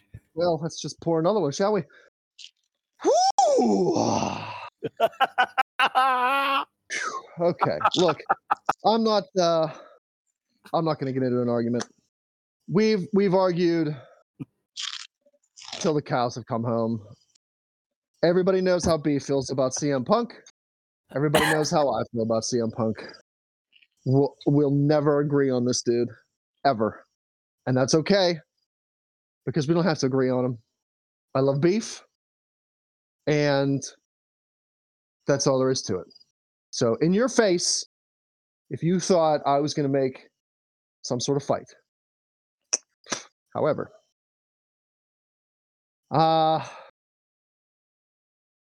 this is the first wrestling match that this fucking weird pulled out of a fucking bag, spray painted fucking AEW title, official, non-official, fuck shit, is going to be defended on. So it doesn't make a whole lot of what, fucking what? It's already been defended. I don't care. It's the first time on pay-per-view, is it? The first time on Yeah. pay-per-view? Oh, yeah, ain't for me. Whatever. Look, are you picking a fight? Yeah, I think it's going to be CM Punk. I don't think it's going to be Samoa Joe. Maybe not yet. Maybe eventually. I think Poot's right. Like the CM Punk is the modern day Bret Hart. Not like, carrying the company on his back, but like just fucking whining, bitching.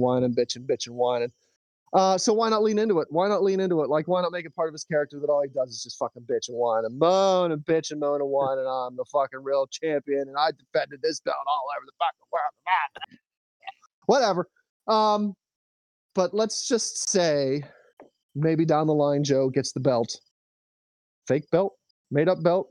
I mean, it has the same legitimacy as the P3 title that is spray painted in my garage. But, yeah. So I'm going to say 1 point for this, and I'm going to go with the Pillsbury Dough bitch, fucking CM, fucking Pudge. Noted. Tom? Oh god. God, it hurts from stifling. I'm just gonna keep it short and sweet. CM Punk 8 points. Damn it. I just put a Mouthful tip in my mouth. I was There we expecting go. Tom to fucking talk because that's all fucking Tom does is fucking talk. Anytime you say, Tom, what do you think? I'm like, okay, shut him for fucking 20 minutes. Here we go. The one time I expect him not to. Damn it. All right. Jeez, hold on. Tom, I thought I was the one picking the fight, not you. I know, fucking Jesus Lord. Christ. Fuck it. Man. Okay, well, then, CM Punk. Do you can owe suck- him money or something? Or like, CM what? Punk can suck my fucking cock, and anybody else in the CM Cuck fan club can do that as well. Does that give you enough time to chew and swallow their beef? Are you good? Are you done? Are you ready? Can you pick? Should I keep talking? Should I I'm good. What keep flavor chips are you eating? Are you eating CM Seaman or CM Seaman flavored potato chips? What you got? They're my favorite. Yeah, but they are. Like it or not, the dude does draw eyes to Collision. And Oh, right yeah. now, it makes sense for him to continue to hold the Collision Championship. I don't know though. I don't know if they'll always call it the quote unquote real world's title because it doesn't make sense. It does here, but like eventually, as it grows and evolves, it's got to be something different. With that being said, right now I'm here for this. This is a great angle. You know, Genius Barros. I like Punk versus Joe getting another shot at being good. Because the first one in AEW wasn't great. What a shock. It was passable, but you know, and I don't think anybody expected it to be Punk versus Joe 1 or Punk versus Joe 2. Because that's not who they are. That was fucking like 22 years ago. So, I don't think anybody expects a 5-star match out of these guys. I want a good match, technically sound, with good ring psychology. I think that's up both these guys' alleys. That said, like I said, I don't think CM Punk loses this title yet. I think that there's still a story to be told, and I think that he's going to turn into a heel sooner than later. And I think that this title is part of that. So I'm taking CM Punk with 10 points. Yeah, Punk's not going to lose in this match. He'll forfeit the title after this match when he inevitably fucking gets hurt. Yeah. Oh, okay. I was just about to say how civil of a discourse it was, Ransom, and you ruined it. Well, we're moving on to the the next pick, so it can still be civil. The 6-man trios title is up for grabs when the House of Black defends against the Acclaimed and Billy Gunn. Billy Gunn. Billy Gunn. Billy Gunn. I want to hear this playback before. Well, I was gonna say that's not gonna get cut out. But did you call him Billy Cunt? No, I was trying to pull a chip out of my tooth, and it came out of Billy Gunn. Fucking figure out how food in your mouth and microphones work. Thanks, man. I've been talking and trying to chew. Thank you. So anyway, yeah. The reports of Billy Gunn's retirement have been woefully exaggerated. He's back. I'm here for this. I think it'll be a fun match. Can I stop you and ask you a question? You may. Because I don't keep up on the weeklies, so maybe you have more insight than I do. What was the fucking point of him taking his boots off and leaving them in the middle of the ring, and now he's fucking wrestling again? Was that a swerve? Was that a what the fuck was that? Yeah, I think it was a. I think it was a hey, I'm done, I'm gone. But then like the House of Black kept like bearing down on the Acclaimed, and the Acclaimed is continually out of the numbers. So Billy Gunn came back to even the odds.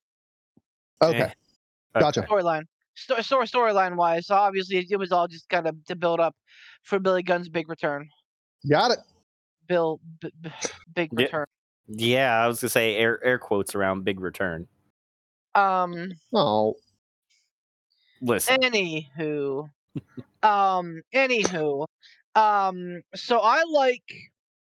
No, it's not my pick. It is Ransom's pick. Jesus.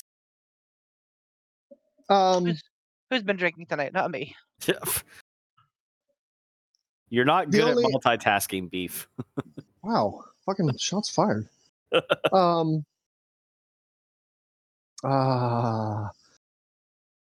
This pick is only because I would like to see just a little run with these three and the titles. I like the Acclaimed. I am a massive fan of Billy Gunn. I know he's up there in age. I know a lot of people say like, oh, he's again, old guy, blah blah blah. Like I don't know, I can hear it. But I don't know. Like I'm a fan, and first and foremost, I want to see it because I'm a fan of it. I don't necessarily know that it's going to happen, but I'm going to put a 2-pointer. I still have that, right? I believe you do. Yes, you do. I'm going to put a 2-pointer on the Acclaimed and Billy Gunn. Again, I don't necessarily think they're going to win, but I want them to because I want one last like little title run with Billy Gunn because I fucking think he deserves it, and I'm a fan. Fair enough. Tom? Correct me if I'm wrong. I think I sent you guys an Instagram video. Didn't the House of Black have like whenever they were calling out Billy Gunn, they had his boots or whatever. Like they had his. Yes. Okay. Yes. So I could see some spooky voodoo mama juju shit going on. Oh.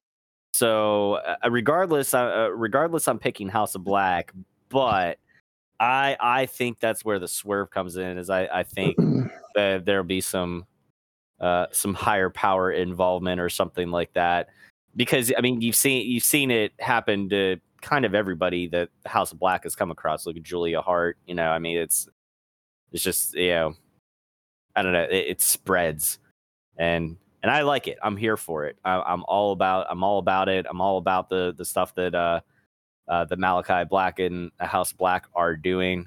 So yeah, I am gonna put. Let me see what I got here. 9, 8, 7. I'm gonna put 7 points on House Black. I think the Acclaimed is a great group, especially with Daddy Ass. The whole Scissorman thing caught fire. They're very talented, and it showed because they've had the titles already. But man, like House of Black's on another level right now. Everything that they are doing is just perfect. And like when you consider the word perfect about wrestling, you know that it's like perfect. Even down to the smallest minute detail, everything is just going exactly how it should be with House of Black. I don't want them to mess that up. At least not yet. And I don't think that like even if the House of Black loses, I don't think they'll break up or anything. I think that this is going to be a long-standing stable in AEW. But I think that they're really putting their roots down as like the best trios tag team out there. And I like that, and like all the imagery that they work with, and like the darkening of the lights and using their like their shit on the crowd, like that's all really cool. The House of Black rules, all of it, man. All of it's fucking just working for me. So I don't want to. I don't want them to stop that. Give me House of Black for 3 points here. Oop. You pretty much said it for me. Like, here's the thing: we're not getting Daddy Ass. We are getting the return of the badass. We are getting the return of the badass Billy Gunn, for this match. However, Billy even said one more time, "I'm coming back," and Billy being the pretty strong traditionalist with his, let's say, Keystone career. Billy's done some silly bullshit and he's been through the ringer on a personal level. I just think that this is going to be his proper send-off. And how do you go out, baby? You go out on your back. That's why I'm picking House of Black for 4 points. It's a good call. I like that. It's a good thought, Poot. It's a good thought. You're a smart man. The brain's firing on all cylinders, baby. Glad that you're not stuck in any more of that COVID brain fog. Nah, man. Today was a good day. Good, man. Good. Speaking of 6-man, we have the Golden Elite, which is Kota Ibushi, Kenny Omega, and Hangman Adam Page, taking on Konosuke Takeshita and the Bullet Club Gold, Juice Robinson and Jay White. Another outstanding 6-man tag match. This match might be the match of the night, and it's weird to say that about a 6-man tag match, but like, give me Kenny Omega and Jay White. Pump that shit into my veins. I don't care who else is there. If it's Kenny Omega, Kenny Loggins, Kenny Omega and Jay White facing off, squaring up, mainline that shit into my veins. Tom. of course. I'm gonna pull the card here. Of course, it's me. No. I don't have any idea about what's going on with this feud. I have no inklings at all. But I'm going to pick, because if I've learned anything, you don't bet against the Bucks and Kenny Omega 9 times out of 10. I'm going to pick the Golden Elite, but I'm only putting 2 points on it. I mean, yeah, it's called All Elite Wrestling. This group is called the Golden Elite. I don't know how much more of a bludgeon you gotta be curmudgeoned with. Yeah. Plus, I think I'm sorry that you heard me. You heard me. Bludgeon you gotta be curmudgeoned with. Anyway, plus again, I don't think you bring in Kota Ibushi to lose. I just don't think that that's something that you go out and you get a free agent, a big name free agent to do. So I'm taking the Golden Elite, 9 points. The Bullet Club Gold can just eat all the pins and it's fine because they're just so good at what they do. Poop. Man, Beef, you're really sticking with me here on these picks, because I was gonna say the same thing, man. Like, and for me, it's the factor of Kota Ibushi being in there, having the Golden Elite, Kota Ibushi, Kenny Omega, Hangman Adam Page, like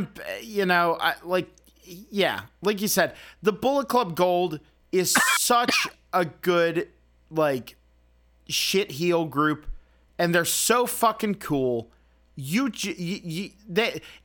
that Finn Balor factor. It was always Finn Balor and Seth Rollins, we said, could eat all the pins and still be legitimate. You know what I mean? Juice Robinson and Jay White are the same way.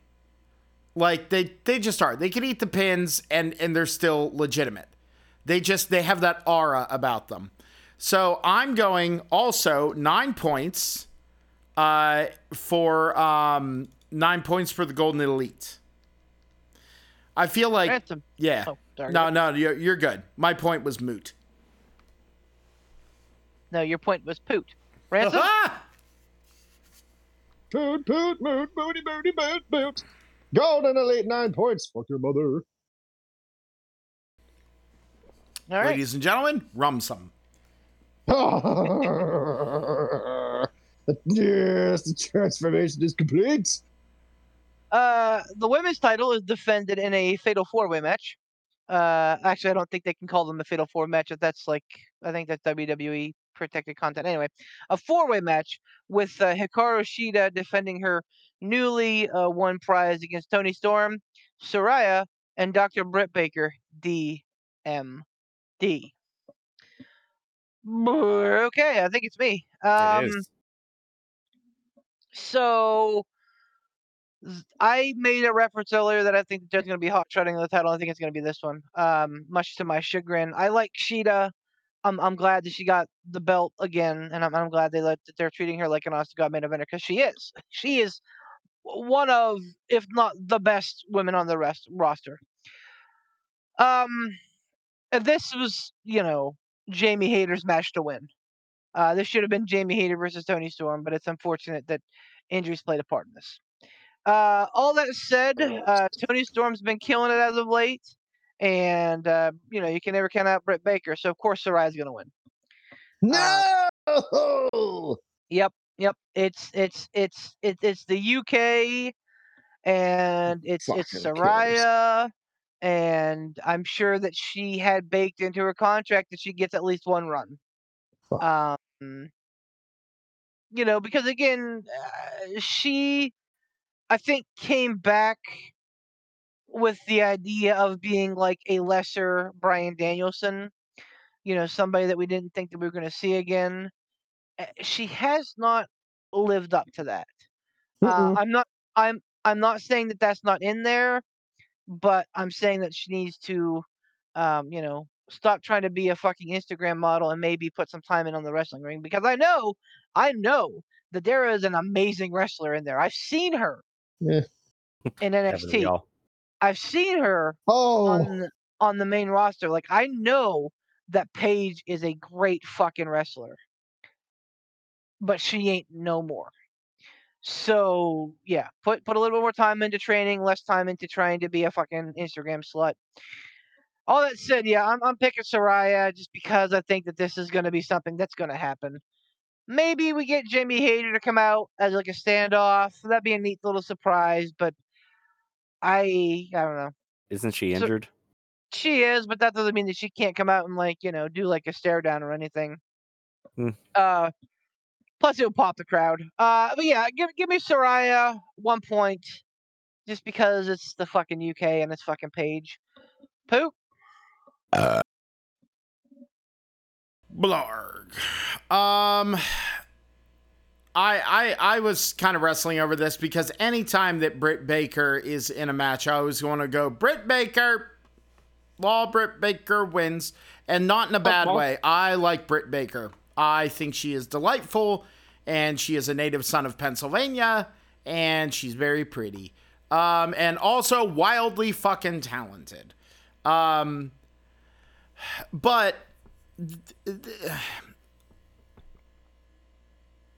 this is where I was intending on spending my 1 point, because the field that we have here with Hikaru Shida, Toni Storm, Saraya, and Britt Baker, any one of them are viable. Any one of them Absolutely. are viable. Like, that's the thing. This is the one to me that is really like the tough call. This is a pick'em. Absolutely. Yeah, this is a pick'em. That's why I was saving my 1 point. My 1 point is gonna go. I mean, Saraya makes fucking sense. Like, after you said that, I was like, it's gonna be Britt Baker or Saraya, and I really think Britt Baker, like, she hasn't had the belt for a long fucking time.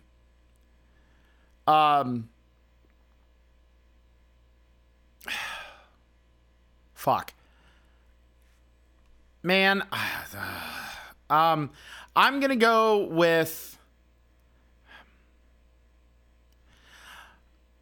You know what? I'm gonna follow Beef's lead on this. It's the 1 pointer. It's a pick'em. I'm gonna say Saraya as well. 1 point. Ransom? Oh, I'm not going to do that. I'm gonna say, do I have three points? Hashtag Rumson No. need some things. No. What's my lowest point that I got? 5. Fuck me. Well, if that's the case, I'm gonna put 5 on the dentist, not former Kane, but Britt Baker, because she should win, and Saraya can stick to boinking part of the New Day and I want to be general manager and get the hell out of the wrestling ring because you're fucking done, bitch. I mean, if we're talking who we want to win, I want Toni Storm to win. Her interviews as of late have been money. She's so good, and she's the most talented one in this match. But I don't think it's in the cards. Tom, what do you think? Man, I want Britt Baker to win. I think Toni Storm could win. I could care less if Saraya wins, but it's Wembley. Fuck. So 3 points on Saraya. Fuck. Hot take. I don't think that Britt Baker's that great. Damn. I think that she's about to flip his lid. It's perfectly okay for you to be wrong. Like that, we live in 2023. You can be wrong all you want. I think that she's a fine hand. I just don't think that she's like as good as everybody thinks she is. She's another one I think could probably apply a little bit more time to her craft, maybe. I think that she was vaulted into stardom a lot quicker than she or really anybody anticipated. Vaulted. And yeah, man. I got no quarrel with Britt Baker. I think that she's fun. I like that she reps Pittsburgh. I like that she's from Punxsutawney. That's all super cool. I just don't think that she's like the world beater that everybody makes her out to be. The tag team titles are on the line when FTR which features Dax Hardwood and Cash Road Rage Wheeler taking on the Young Bucks, Nick and Matt Jackson. Fucking hell. Don't shoot from the hip on this one, boys. Who you got? Oh man. Every single fucking time I bet against the Bucks, they fucking win. Every single fucking time. And the problem is, had Cash Wheeler not been a fucking meme of Southern people, I feel like this would have been an easier call for me. Because I would have said you keep the belts on FTR. But I really think that FTR is going to get punished for Cash's indiscretions. I'm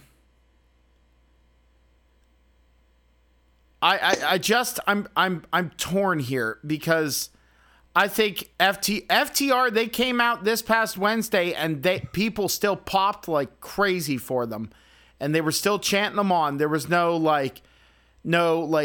shouts or cheers or jeers about like the fucking aggravated whatever the fuck terroristic threats, whatever the charges are against Cash. None of it. And they're no selling it. So maybe I'm wrong. Maybe I'm overthinking the fact that like the like FTR has had the championships for some time. Mm-hmm.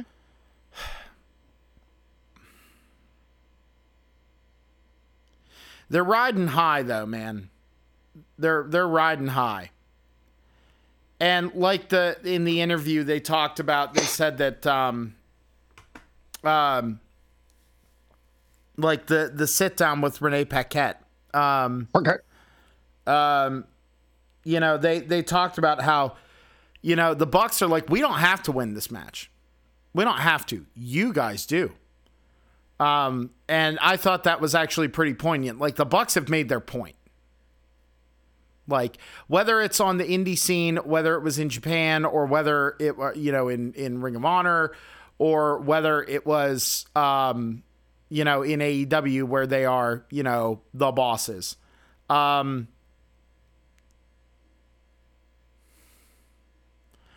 I think they've made their point. They don't need to win. FTR does, and I think if FTR did win, I don't think there's going to be a terrible amount of blowback on AEW. I don't. I think people are still going to be like, FTR won. Like, people have made worse mistakes than what Cash did. So against my better judgment, I'm going to go 6 points on FTR. Ransom? I'm gonna be a pain in the ass. What points do I have left? You have 8 and 6, I believe. Ooh. Yes. 8 and 6. Let's go ahead and put a 6-pointer. And I'm gonna say for a multitude of reasons, I'm gonna say Young Bucks. Because again, it's called All Elite Wrestling. This pay-per-view is called All In. I don't know that they wouldn't have the Bucks win and win the titles at the second ever All In at the biggest event that they have ever done. And just to put on top of that, you never know what's going to come of this Cash Wheeler situation. It could be a fine. There could be a minor amount of jail time. It's hard to say. It depends on how hard ass somebody wants to try to prosecute this guy. I mean, it's a federal offense, man. Like, he could go. He could be in jail 1 to 3 years. Dude, fucking gun crimes are no laughing matter. That's what I'm saying. Like, yeah, and okay, we'll talk about it a little bit. So basically, the issue is, it was in traffic. He had road rage. He pulled a gun out. He brandished his gun. I don't know if he pointed it at somebody. I don't know if he tapped it on their window. But basically, he was like, hey, I got a fucking gun. Don't fuck with me. And it's 2023. You can't do that. Period. End of list. Everybody's got a phone at all times ever. B, if you have any modicum of stardom, you got to fucking realize who you are, where you are, and what you're doing at all fucking times. We've all been there, man. We all get pissed off on the road. My wife yells at me all the time, don't do that, don't shake your fist, don't do that, because they're going to follow us home and they're going to kill it, whatever. I get it. I absolutely get it. But man, like Ransom said, gun crimes in this country are not a fucking joke.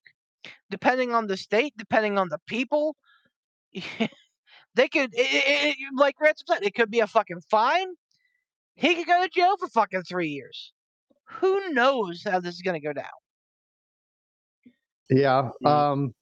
I mean, basically, like, you can have your opinions on it, and that's fine. Everybody, especially when it comes to firearms, everybody has their own fucking opinion.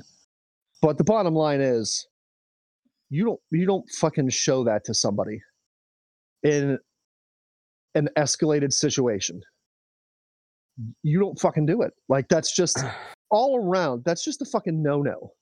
And you don't have to be on, the Ransom side of the gun feels to understand that. Like, never once have I been in an escalated situation on the road and thought, you know what, I should pull out my gun. That's, oh my, on a level of no dum dum, that's pretty fucking high. Aside from pulling the trigger, that's you're on the fucking high level of that. That's oh boy, that's a no. So I don't know that they. I'd be more apt to pick FTR in this if they knew what the outcome was going to be.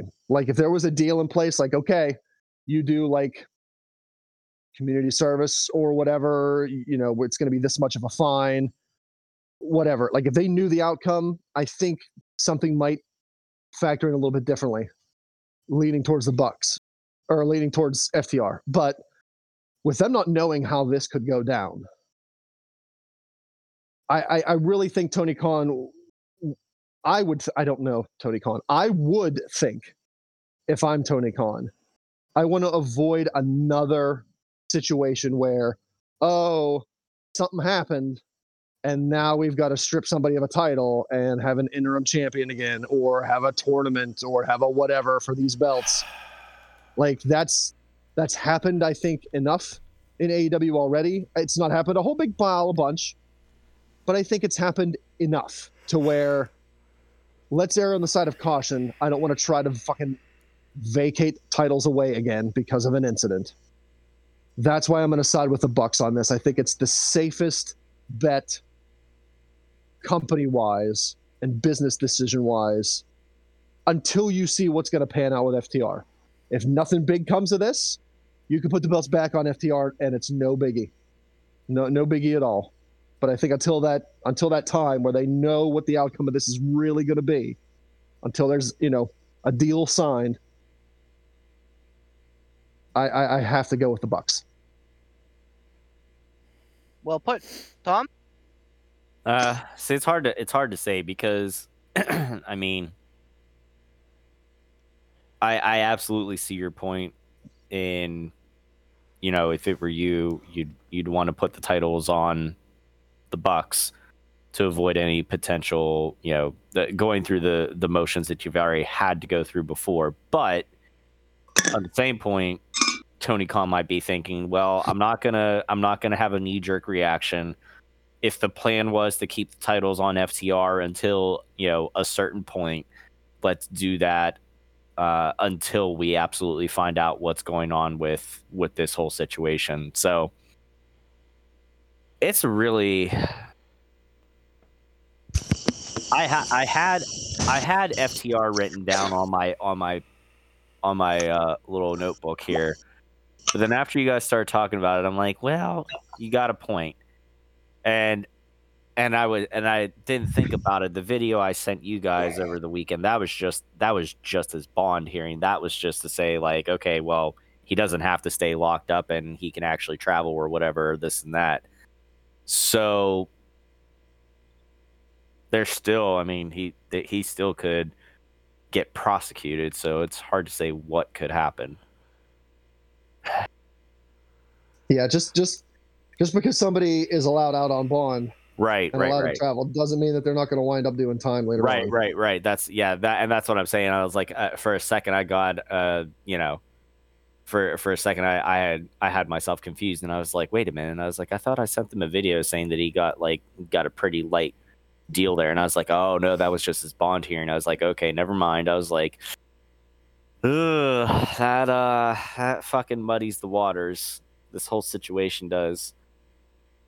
I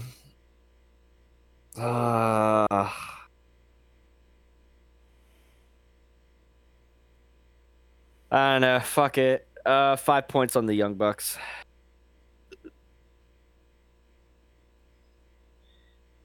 So, I'm gonna reference the offense. Surprise, surprise. Whenever Dwight shoots the gun in the office, and Joe Bennett's talking to him, and Dwight, is like, "Well, it's kind of a gray area," and Joe's like, "See, but it's not. This is not a tough call at all for me. Young Bucks, 2 points. I think so. Can I This is change my pick? first of all, this is the rubber match. I don't think the Bucks were ever going to lose the rubber match. It's not called all FTR wrestling. It's called all elite wrestling, like Ransom said. I don't think the Bucks were ever gonna put FTR over the big way. At least not at fucking Wembley.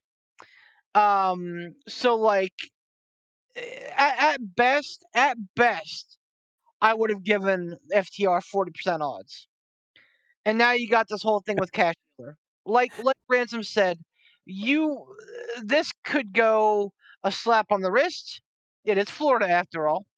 Or it could absolutely be a fucking judge wanting to make a point of it and be like, nope, we gotta show these people that they can't be superstars. So now you're saying that at best they got a 33 and 1/3% chance winning. Don't.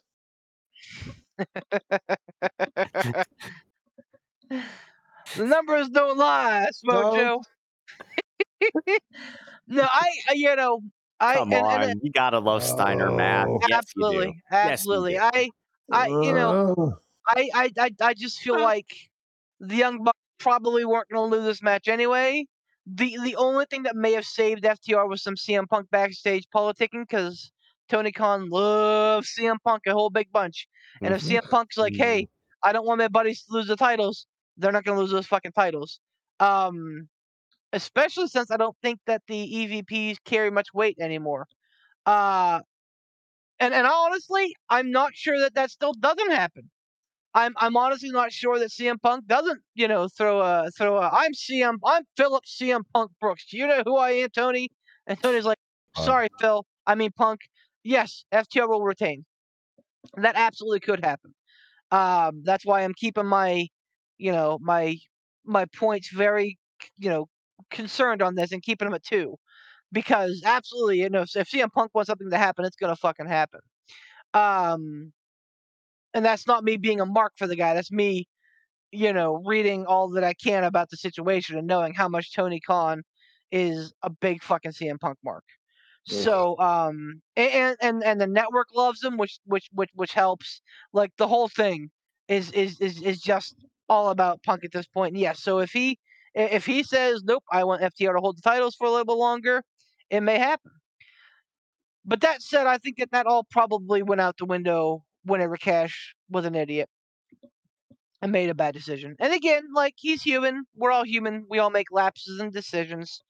Things that we do at our work, at our lives, and we go, fuck. Wish I could have that one back. His was just a little bit more high profile, and now he's gonna pay for it. So yeah, absolutely. I think that Tony's got to do the smart thing here and be like, all right, well, because we don't know if we're gonna have tag team champions in 2 months. We got to go with the hot hand here, and I mean honestly, even in a different facet. Like looking at it from programming wise, like the trios titles are mostly defended on Collision. The tag team titles haven't been on Dynamite in a while. It makes sense that this would be like the kind of the turning point here. So yes, I like the Young Bucks. 2 points because again, anything could happen. Finally, the bromance to end all bromances comes to a head. The mega powers, the real mega powers explode. It's Adam Cole versus MJF for the AEW title. Man, like when you look back at AEW, 5-10 years from now, I think that you'll remember Kenny Omega's run. I think that you'll remember the Young Bucks' initial tag team title run. I think you'll remember the Lucha Brothers for what they did, and I think that you'll remember this MJF Adam Cole feud. The story. It's not even a feud at this point. Like this has been so well produced. The vignettes have been absolutely on point. They've been hilarious. They've been endearing, and both of them are playing their parts to the nine. And so, is this the end? We don't know, or is this the bump in the road? I honestly forgot who picked last. Oh, Pooh picked first, so Ransom gets to pick this one first. Oh, Lord.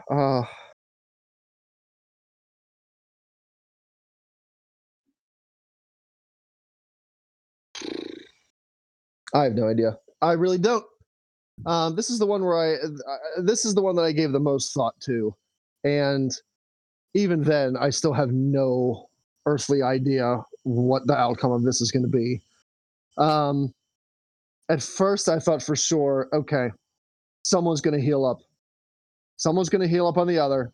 At the end of the match, we're going to have a clear-cut face and a clear-cut heel.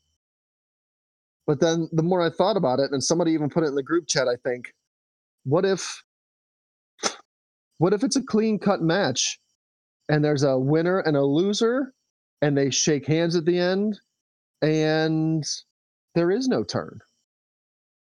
What if they just stay friends? I don't know. I think it has to go one of two ways. I think somebody has to heal up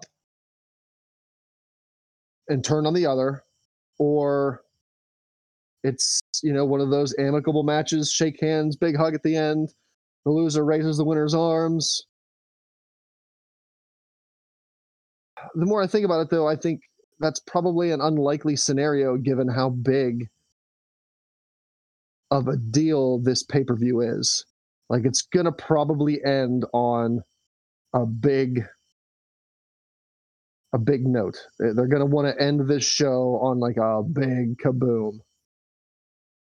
And I don't know how they do that. I really don't. My fandom and my heart wants Adam Cole to win because I am just a big fan of Adam Cole. I would love to see the big title on him. I don't know necessarily though if it's time for MJF to lose the belt though. We talked for so long about the buildup of MJF and how amazing his title run is going to be, and I think it has been so far. I don't think it's disappointed at all. And I just don't know if it's time for him to lose that belt. And then, of course, it's AEW, so in the back of my mind, the whole like time limit draw thing always factors in to something like this. I don't necessarily think a time limit draw would be the best decision either, given the stage and the event. Well, and I'll say this. I'll give you a little bit of bonus knowledge here. Remember whenever Adam Cole tried to qualify for a match against MJF at Forbidden Door, and they ended that match with a time limit draw. Yeah. I won't say, you never say never, but I can't imagine them doing that twice. Yeah, but No. was that match that whatever Adam Cole was trying to qualify for, was that the main event at Forbidden Door? Are you talking about when he faced MJF? No, that was not at Forbidden Door, but it was to fight MJF at Forbidden That's what Door. I'm saying. Okay, whatever. He faced Okay. MJF in what they call the qualifier. You know, what do they call it? The where someone can face a champion, and if they beat the champion, they get a shot at the title. Okay. He faced MJF on Dynamite before Forbidden Door, to try and get a shot at MJF's world title. Right. And Okay. he almost beat him. He hit him with the boom, and like the ref was hitting 2, and then ding ding ding. You're right. Right. Okay. I do remember that happening. Now, so then how did he earn this title shot then? MJF gave it to him. Okay.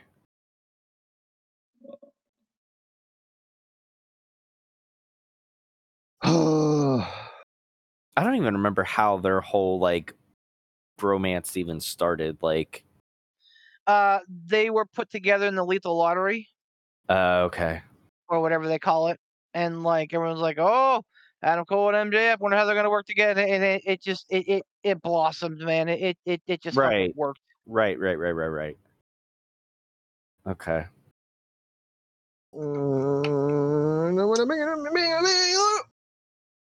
I'm gonna ask one more question, and this may or may not help out Ransom as well. Yes, And if it does, so be it.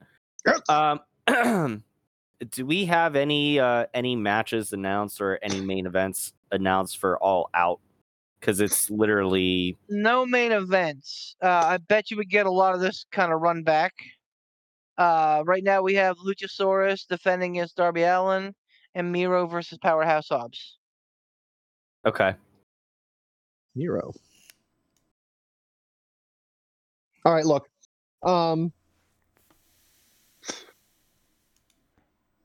I think there's more money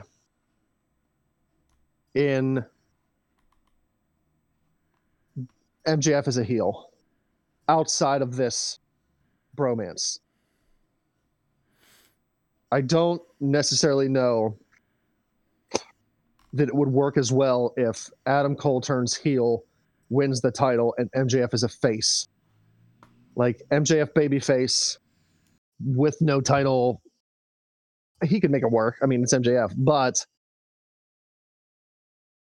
I don't know. I don't know that it would draw as well as heel MJF champ.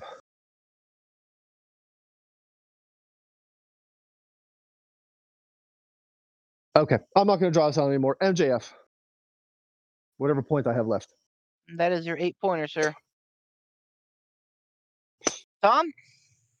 This is a hard one to pick, and I know it's my 1-pointer regardless. The reason I ask is because I could see this going one of two ways. One is, Aussie Open wins their match on the pre-show. MJF gets pissed off, turns on Adam Cole. Regardless, in either one of these scenarios, Adam Cole is not the heel. There's more money in it, like Ransom said, there's more money in MJF being the shit-eating heel and Adam Cole chasing as a face. I'll add that, that caveat into it. Regardless, Adam Cole is a heel and MJF is a face. I don't see that happening. But I could see, Aussie Open winning, MJF turning heel. Then MJF and Adam Cole have their match later on, obviously, and either if MJF doesn't turn on Adam Cole at the end of the Aussie Open match, I think he could turn here, and that could set up a nice little program, either where they, somehow Adam Cole gets a rematch at All Out, or they build it up a little bit more, the budding bromance, turns volatile, blah, blah, blah, blah, blah. And they set it up for Adam Cole to face MJF again at like Full Gear or something. That's scenario 1. Scenario 2 is that Adam Cole wins it, and then MJF invokes a rematch clause at All Out. I just don't know which way they're going to go with it. But I feel like there's more. I kind of already said it, and I think I got to stick with my gut. I feel like there's more money in the chase for Adam Cole to chase as a face. So I'm going to put my big old 1-pointer on MJF to retain. It has been a long time. But with college football coming back, I feel it appropriate to give you my best Lee Corso. Not so fast, my friends. After seeing how this is built, after seeing the reactions, and seeing how much people dig on this like anti-hero MJF, I get almost an Austin-esque vibe, but I don't want to put that on him because that's fucking unheralded, right? Like that's like, fucking cream of the crop, best of all time at being that type of a character. But like people want to cheer him despite how big of a dickhead he is. Meanwhile, you have Adam Cole, who is on a great babyface run, but we know plays the heel oh so well. He plays the cool heel oh so well. Yeah. I'll give you my pick first, and then I'll pontificate a little bit more. I'm picking MJF for 8 points. I think MJF wins. I think it's a close match. I think they hug it out. I think Wembly's going crazy, and then I think Adam Cole hits him from behind. And I think Adam Cole turns heel. I think we get Adam Cole versus MJF next week at All Out, and I think that Adam Cole beats MJF for the title at All Out. I think that MJF, and it's weird to say meteoric with him because like it feels like he's already at the top. But I feel like Adam Cole turning on MJF would give MJF just the right amount of empathy from the crowd, and would propel him into the next fucking ozone layer. And especially if Cole beats him, and especially if Roddy Strong has anything to do with it.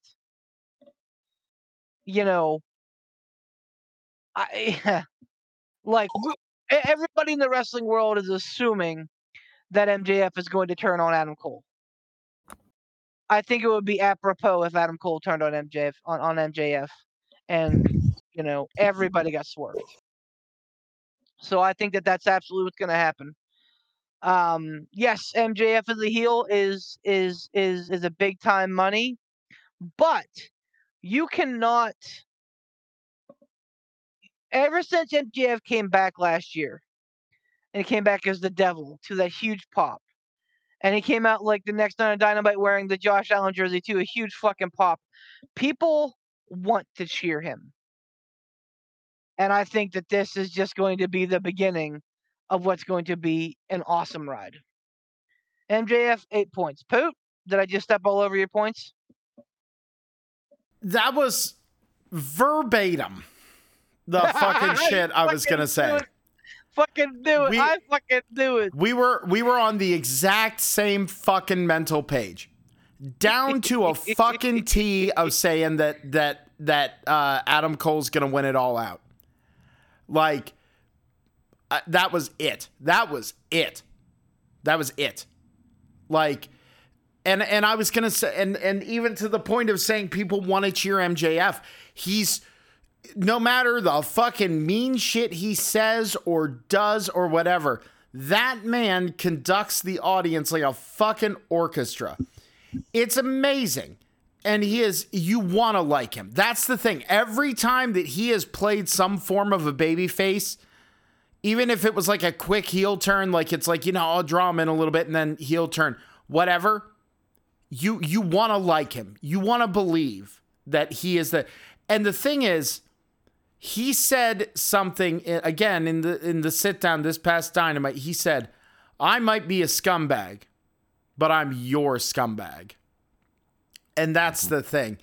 And I don't think that was him, winking and going, I'm going to pull one over on Adam Cole.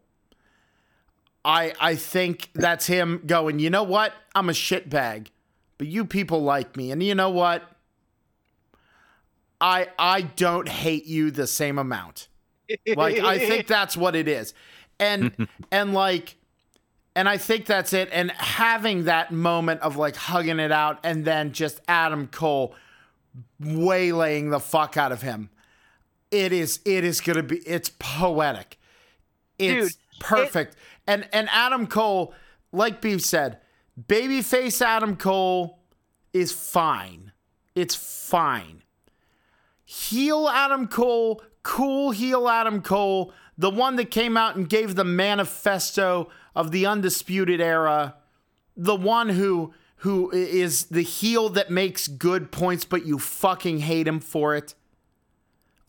That's Adam Cole. That is prime Adam Cole. Who's ready for storytime Adam Cole, baby? And then hearing a crowd cheer. You want the cheer to be the cheers that MJF is getting. It's they're cheering him because he's a fucking bad guy. The cheers that you get because he's a babyface, they're just not as filling. It's the difference between having a nice fucking porterhouse steak and potatoes and a good side versus having a fucking Big Mac. Both are good in their own right, but one is just less fucking filling and satisfying. So my point here is, it is going to be 7 points on MJF to retain and win.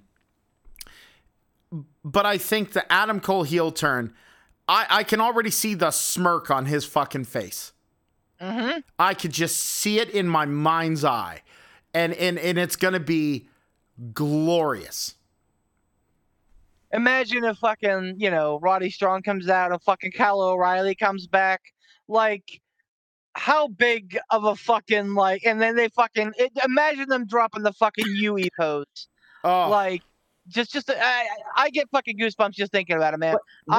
Whatever happened to to them, to AEW, whoever filing for the name Paradigm? Because weren't they going to be, wasn't that a group that they could have been or were going to be or whatever? Yeah, I remember reading that, and then they like started calling themselves the Undisputed Elite because they kind of like leased on with the Elite there, which was fine. Okay. I think that if it goes down like I think it's going to go down, and I hope that this is not a situation where I'm like working myself into disappointment, but if it goes down like I think it's going to go down, I think that this absolutely could be Stone Cold Bret Hart WrestleMania 13 levels of awesome, both in terms of like how great the match is and how big of an effect it has on each of those careers going forward. I think they're going to keep the crowd guessing through the event. Oh yeah. I think regardless of what happens in the opening tag match, I don't think we see a turn then. No. I don't even think we see seeds of a turn, because I think they want to probably try to keep the crowd guessing as to what's going to happen. If they hint at something, then I think the crowd's going to expect it. But if they keep them friends and buddy and, oh man, we gave it our best shot, we lost, I'll see you in the ring later tonight, pal. I think that's what they do, because I think they want that to be completely up in the air come main event time. I don't think they want any sort of spoilers for what could happen in the main event. I'll go one better. I think that we do see some seeds of dissension, but I think that they're all like from MJF to Adam Cole to like strengthen the audience belief that, here goes MJF being fucking MJF again. Like we knew it was going to happen. It was just a matter of when. And Yeah, like that's what I'm saying. I'll say this. It wouldn't even shock me to see Adam Cole win here. And like everybody's like, oh, here comes the MJF heel turn. And he sucks it up and he hugs him. And then fucking Adam Cole just waylays him with the title or something stupid or something like that, where the fans would be like, "Oh my god, holy fuck!" So like, it wouldn't shock me for it to go the other. But I think the better story is MJF winning here, hugging it out, Adam Cole turning, and then Adam Cole getting the match with MJF next week, and yeah, beating for the title at that point. And then we see this anti-hero MJF face run. That will so here's the only thing that's kind of up in the air at this point, because I think that this needs to be something that takes time. Talking about a potential like anti-hero face run from MJF. If the bidding war of 2024 is honest to God like a thing that's happening, and it's not just MJF playing it up. If it's honestly something that, could happen, that he leaves AEW, that's an awful big fucking risk. But I mean, like, dude, I'm telling you, if Cole turns on MJF, just by dint of how the vignettes have gone this year and how everything, it would put a rocket on Max's back. And again, I know that we're all like, man, he's already AEW champion. How much better can he get? This could be a big fucking deal. Yeah, man. But that said, looking over the card, top to bottom, I don't see one stinker in it. Even with Punk and Joe, and even with Ospreay and Jericho, I think that both of those matches are going to be big for different reasons. They're not going to be 5-star affairs, but I think they're going to be fun. Stadium Stampede is going to be big and dumb. The Coffin match is probably going to be, spotty and weird and also fun. But yeah, I mean, like, there's not one match that I look at this and then I go, oof. So, like, much ado about nothing. Who cares if they booked it all in 3 weeks? Who cares if Kenny Omega and fucking Will Ospreay aren't facing? Who cares that Hikaru or that Jamie Hayter and Danielson or Impact are hurt? Like, yeah, that's all bummers, absolutely. But like, they've taken what they had, and I'm okay with it. I'm pretty excited, and I think it's going to be a hell of a show. Yeah, I think if we get a cacophony of fun, entertaining, technical, I don't see how people walk away disappointed.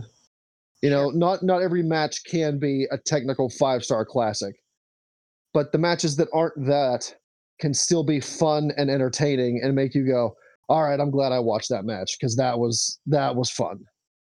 Exactly. So I think, I think this has the potential to be a really good all-in show. Yeah, man. So yeah, I know we've been talking for a while, but I think we absolutely have to kind of talk about the elephant in the room. And wrestling lost 2 legends this week. And with all due respect to Terry Funk and the Funker, like, yeah, he was hardcore before hardcore was hardcore. I think he lived a long life. Story is not Bray. even the bigger story, the bigger loss. And that's no shade to Terry Funk, because he has lots of friends and families, and I'm sure that they're hurting. And I'm not trying to bring offense. I'm trying to say that he lived a long life. Right. He was, champion of multiple places. He had a full career. Right. He fucking faced Bret Hart on his way out. He got to work with Mick Foley, and and they developed a great friendship. Like, he did it all, man. He was super chill and like happy to be where he was. The loss of Bray Wyatt, aka Wyndham Rotunda, at 36 is mind-numbing. That's crazy. Just really stop and think about it. All of us are older than Bray Wyatt. Yeah. It's Oh, sorry. heartbreaking. It is. It's heartbreaking. Because as and we didn't know Wyndham. None of us know Wyndham. You know, he has his wife. He has his young kids. Um, friends, family. Obviously, the man is most important here. But we're gonna talk about the wrestler because that's what we knew. And like he had limitless potential. Every time Wyndham Rotunda did something new, I all the eyes were on him. Anytime that Bray Wyatt was coming back, or rumors that he was coming back, it it, it became pervasive. When the Fiend came back, everyone's like, "Oh man, I've heard about all the stuff he's doing. Wait till you see the new mask, and wait till you see the gimmick and everything else is gonna be great." And then whenever the White Rabbit happened, like, "Oh man, what a great Man. fucking like viral thing!" And um, he and I'll call back to the Firefly Funhouse match, which is probably one of my favorite Bray Wyatt matches because of the fact that he knew what it was, and he knew exactly what he wanted to be. And it was never going to be a wrestling match. It was going to be WWE and Bray Wyatt making a point about the Bray Wyatt character. And he got it, man. Like, he understood wrestling from such a molecular level that very few do. Yeah, man. So it's huge in that respect. And yeah, like maybe his last run was not what we wanted. No. And Obviously. that's not to say anything against him, because I feel like it needs to be said in case anybody misconstrues this. Because I know it's been said on here on the podcast, like, okay, well, give me a reason to care or whatever. It's not necessarily about him, the individual, or him, the character. It's more so like the frustration with creative, because Sure. you have somebody that has this untapped potential where you can start fantasy booking out to your heart's content, and then it's just like nothing comes of it, and you're like, well, why? And like you see it all the time with like the very artistic people that have a tough time focusing all of that into like one stream of conscious. And that's how some of the most truly gifted people are. Well, They're never satisfied. They're always, revising. Nothing is ever finished. Look at Beethoven. Fucking Bach. All these fucking composers that Mozart left died work. before finishing his Mozart. Requiem. Exactly. So like, it's not unheard of to have, a singular focus be very difficult. And Bray went through anxiety. He was dealing with all of that, the stuff that like we as real people deal with too, on top of like being this like larger than life persona. And man, like yeah, the White Rabbit was tough. Like the whole Uncle Howdy thing was tough, but it was interesting. And I think that we all kind of agreed on that and said, hey, it's new. He's not just resting on his laurels. He's trying something new. it For better had or for worse, he tried something new. it had a lot of potential, and I don't know what happened creatively with the powers that be backstage to Bray or vice or whatever. I don't know where the disconnect was, but I mean, man, I was like, I don't know about anybody else, but I mean, I fucking popped so hard when he came back at Extreme Rules. I think that was the Yeah, pay per man. view. It was, yeah, Yep, it was Yep. Extreme Rules. that pop, like, and it was one of those things, like, you know, everybody been clamoring for it, waiting and waiting. The whole viral promo of the White Rabbit stuff was done so well. Like, and you know, it's like one of those, you know, worst kept secrets or whatever. But it was so great and still got such a huge pop when he came back. I was like, oh man, here we go. And I was fine with it not being the Fiend again. I was fine with it not being Swamp Wizard Bray. I was fine with it being, you know, a kind of dive into this like duality of Bray Wyatt / Wyndham Rotunda, whatever. Then you got this Uncle Howdy in there. And I was like, again, like for me personally, the wheels started turning and thinking of all these things that they could do. And then you see people, you know, internet fan theories and stuff like that about like, oh, well, what if he, you know, forms some sort of, you know, we were talking about like the Wyatt Six and stuff like that. And these, you know, people that could be part of a stable. There's so many ways it could go. And again, it's just the whole thing of it now with him passing. It's heartbreaking when you have an artistic mind like that, and you have somebody that is, you know, wildly creative. That it just, again, so much potential just gone. And this is very tough for me because like I'm sure that Ransom and Poop may remember, but like when I hosted WrestleMania 31 here, you know, fucking 2 ages ago, I was dressed up like Bray Wyatt. I had the hat, I had the fucking like the Hawaiian shirt, Yep. you know, the beard. Like I clung to Bray Wyatt because I saw a little of myself in Bray Wyatt. Not to like, you know, be puffery, but like Bray Wyatt wasn't a fucking fitness god. You know, he was a big dude, but man, could he move. And more importantly than him moving, he was a guy that did a lot of the things that I love in wrestling. The technical stuff, the psychology. That was every bit of what Bray Wyatt was. It's the same effect that guys like Jake the Snake Roberts Exactly. had. You know, exactly. it's that super cerebral early Right. and I know this might sound like a really weird comparison. Early Doink the Clown. Yep, absolutely. No, absolutely. Matt Bourne, like early Matt Bourne Doink the Clown. Like yeah.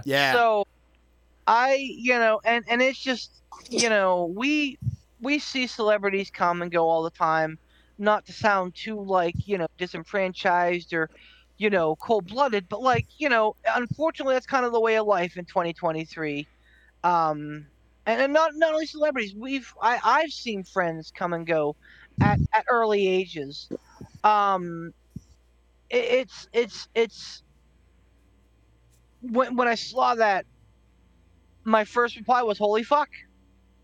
Like and my wife's like, "What's wrong?" And I'm like, "Hey, Wyatt died." She's like, "What?" You know, you can't. I I'm probably still processing it. And again, like I don't want to make it seem like, oh, Bray was my best friend, and you know, Bray was my favorite wrestler ever. Like, no, yeah, but like he definitely had an impact on me. He was a guy that I thought at some point they're gonna get him right. Mm-hmm. At some point he's going to get his due, and at some point he's going to cement himself as one of the greatest of all time. And you know, I don't think he ever got the chance to do that, but I think that his legacy that he leaves behind um is really great. If you look at his arrival as a Swamp Wizard, his reinvention as the Fiend, and then even like the White Rabbit stuff, I think that we'll all, you know, leave out the Mountain Dew Pitch Black match because, you know, Well, that it doesn't even it at this point it's whatever. But like like Tom said, man, the White Rabbit thing culminating as the main event at Extreme Rules. It wasn't even a match, and it main evented the show. The dude had it. yeah, He played a cult leader on TV, but he absolutely could have been a cult leader in real life.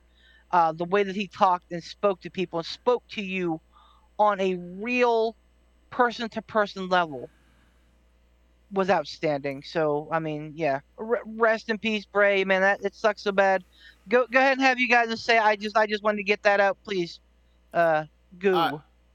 There, I mean, yet again, Beef said it. Like, I mean, and I didn't know because I had to go to the little poots room. But did we also talk about the Funker?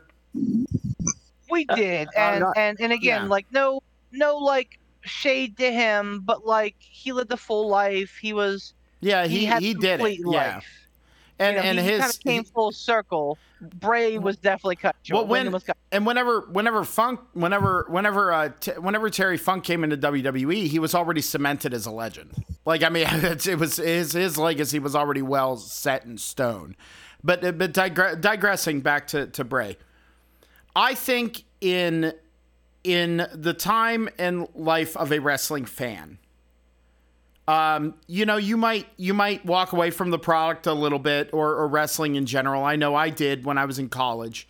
I didn't keep up with it. But then I came back around. And the thing is, when you come back around as a wrestling fan, you can go, I like wrestling. But when you get back into it and it's feeling new and you don't know what's going on, you don't know characters, you don't know storylines, you know, you're kind of going through and like you're getting your feet back under you and you're like, oh, okay, this is, you know, I don't know. You know, there's always throughout time and history, I'm sure, when you either first get into wrestling or when you get back into wrestling after not watching for a while, there is always one person, one presence, one character that grabs you and reminds you why you like wrestling. Whether it's from a technical standpoint, whether it's from a promo standpoint, whether it's from a psychology standpoint, or hell, maybe even go, oh wow, this guy or woman looks awesome. Like, you know what I mean? There's always one entity that re-grabs you and goes, this is why you like wrestling. Or even if you're still into the product, you keep up with it and you just don't watch or whatever, there's one person or one wrestler that will grab you and go, watch me. Like, watch. Enjoy this. And, you know, for me, throughout time, the first wrestler I remember was the Ultimate Warrior. For good or for bad, you want to talk about, like, you know, his life and times. But I remember as a little tiny Poot the Bard sitting in front of our big, weird TV that was for some reason built into a cabinet that weighed 10,000 pounds, like everyone had. I remember clicking through the TV and seeing this madman running down to the ring, shaking the thing, screaming, hair everywhere, colors, the paint, and the intensity, and everything. And, you know, my lizard brain back then was like, whoa. I'd never seen anything like that. And that made me go, what is this? Wrestling? Pro wrestling? Then, as I went along and I got into it, the next one that grabbed me was Shawn Michaels. Because he was everything. I was like, he's brash, he's talented, he's arrogant, you know, he's a handsome dude. I'm like, I want to be that. And then seeing his talent in the ring made me go, oh fuck, wrestling's great. And then getting back into it, you know, kind of like, it took me years to kind of get back into it. CM Punk was one that grabbed me when I got back into it, and I was like, fuck, this dude's great. You know, I remember watching the Pipe Bomb promo and going, oh, fuck, this guy gets it. But then as I went along, you know, Bray Wyatt was the one that really grabbed me and really made me go, oh, this guy. I remember even seeing the promos, seeing the way that he interacted with anyone that he was in a program with. Just, again, it's that ability to control a narrative and control like the story, and to take, you know, the person he's in a promo with and make them uncomfortable and make them work outside their normal character. And the storytelling, whether it was with Swamp Wizard or when he came back as The Fiend, that entrance as The Fiend when he was facing Finn Balor gave me fucking chills and goosebumps. It was captivating. And I know he by that point he had lost to The Undertaker at Mania, but I was like, this guy is gonna be, we're gonna talk about him the same way we talk about Mark Calloway. I was like, if he keeps on this path and he keeps going, and yeah, did it run into creative problems? Absolutely. Was the newest thing that we got from him, the White Rabbit thing and the Uncle Howdy and all that, was it convoluted? Yes, but it hadn't codified yet. We didn't get to see where it went. We didn't get to see what was supposed to happen, and we won't. And that's, to me, the sad part. Yeah, there's the people that are there, it's never done, and that was probably part of the issue. But the thing for me is that we don't get to see what's going to happen.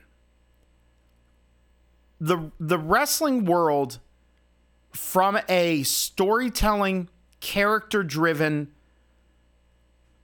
larger-than-life, creative mind for the business, the wrestling world is worse off because Wyndham Rotunda is no longer with us. I believe that. And all the kind things that, wrestlers are coming out saying about him, wrestlers will, they'll say rest in peace. They won't say terrible things. People who are, heat seekers will. But it seems like no one has a bad thing to say about Bray Wyatt. You should go read Alexa Bliss's Twitter post about Wyndham Rotunda. It is very heartfelt and very moving. And yeah, that's really all I have to say about that. And Wyndham, the entire wrestling world is going to miss you. I don't know if we wanted to mention it or not, because it's nothing's 100% confirmed. Obviously, everything going on with hearing about Bray Wyatt's passing, it literally happened within hours right before we started the recording earlier tonight. Beef, I know you shared it in our group chat. Sean Ross, Sap of Fightful.com, had posted on his Twitter, said, I was given permission to reveal that earlier this year, Wyndham Rotunda got COVID that exacerbated heart issues. There was a lot of positive progress towards a return and his recovery. Unfortunately, today he suffered a heart attack and passed away. I would think that's with somebody of his, for lack of better terms, caliber of being in reporting and stuff like that, I don't think that's something that he would throw out there willy-nilly. So I'd have to put some stock into this being, pretty valid information and pretty accurate information. So,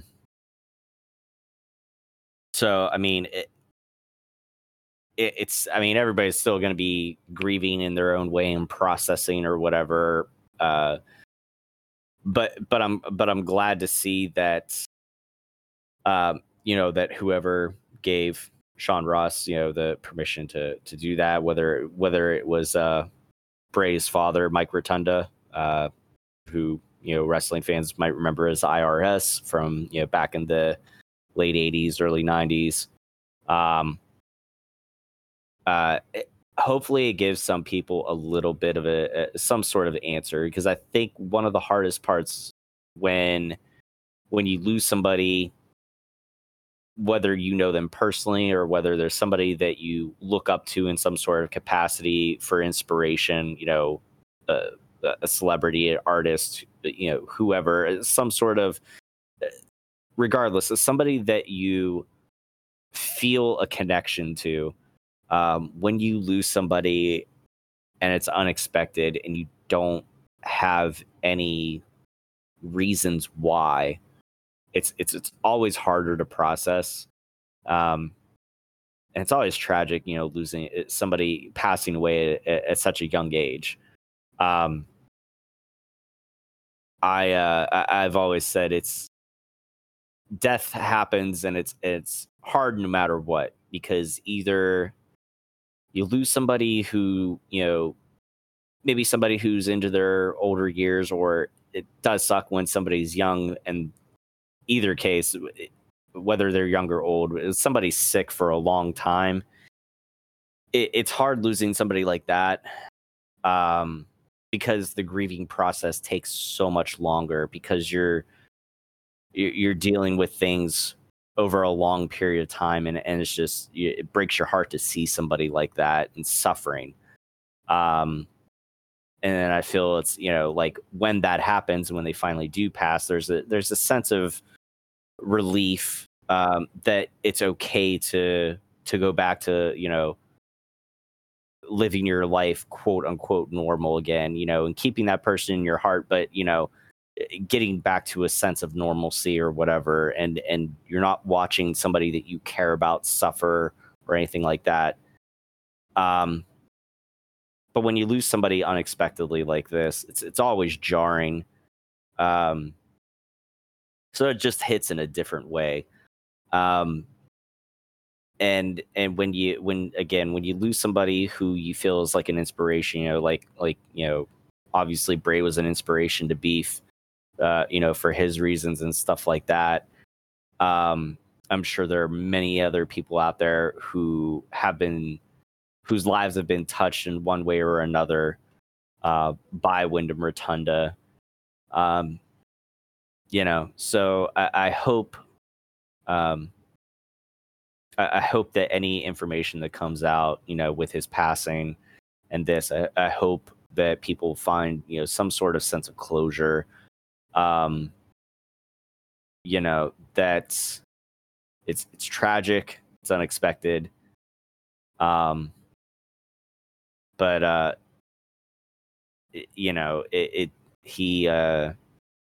he's not having to deal with any of those health issues anymore or anything like that. We said how he did suffer with, some mental health. I know it had been, talked about whenever, with Brody Lee's passing, that Bray took it especially hard, and I had a very hard time dealing with that. So I mean, he could have been dealing with things that we didn't even know about, and obviously, I mean, I think it probably came as a shock that, that he had gotten COVID and was, had whatever underlying heart issue and stuff like that. That's all, just kind of coming out to light. But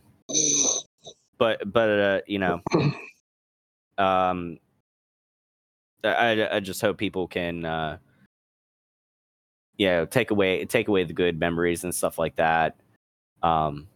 And hopefully, however they were inspired by Bray to, to kind of mirror that in their lives, and hopefully inspire others and stuff like that, and just be a force of good. I don't know what else to say in that, so I'm kind of yammering and out of words at this point. No, you're good. Well said. Ransom, do you have anything to add on that one? No, I don't think so. Okay, I feel it appropriate. I want to read one a Twitter post he put out there earlier this year. Wrestling is not a love story. It's a fairy tale for masochists, a comedy for people who criticize punchlines, a fantasy most can't understand, a spectacle no one can deny. Lines are blurred, heroes are villains, budgets are cut, business is business. But it can also be a land where a dead man walk, where honor makes you elite, where demons run for office, and rock bottom is a reason to rejoice. Woo! It's an escape. A reason to point the blame at anyone but yourself for 2 to 3 hours. An excuse to be a kid again. and nothing matters except the moment we are in. Wrestling is not a love story, it's much more. It's hope. And in a world surrounded in hate, greed, and violence, a world where closure may never come, we all know a place that has hot and cold hope on tap, for better for worse.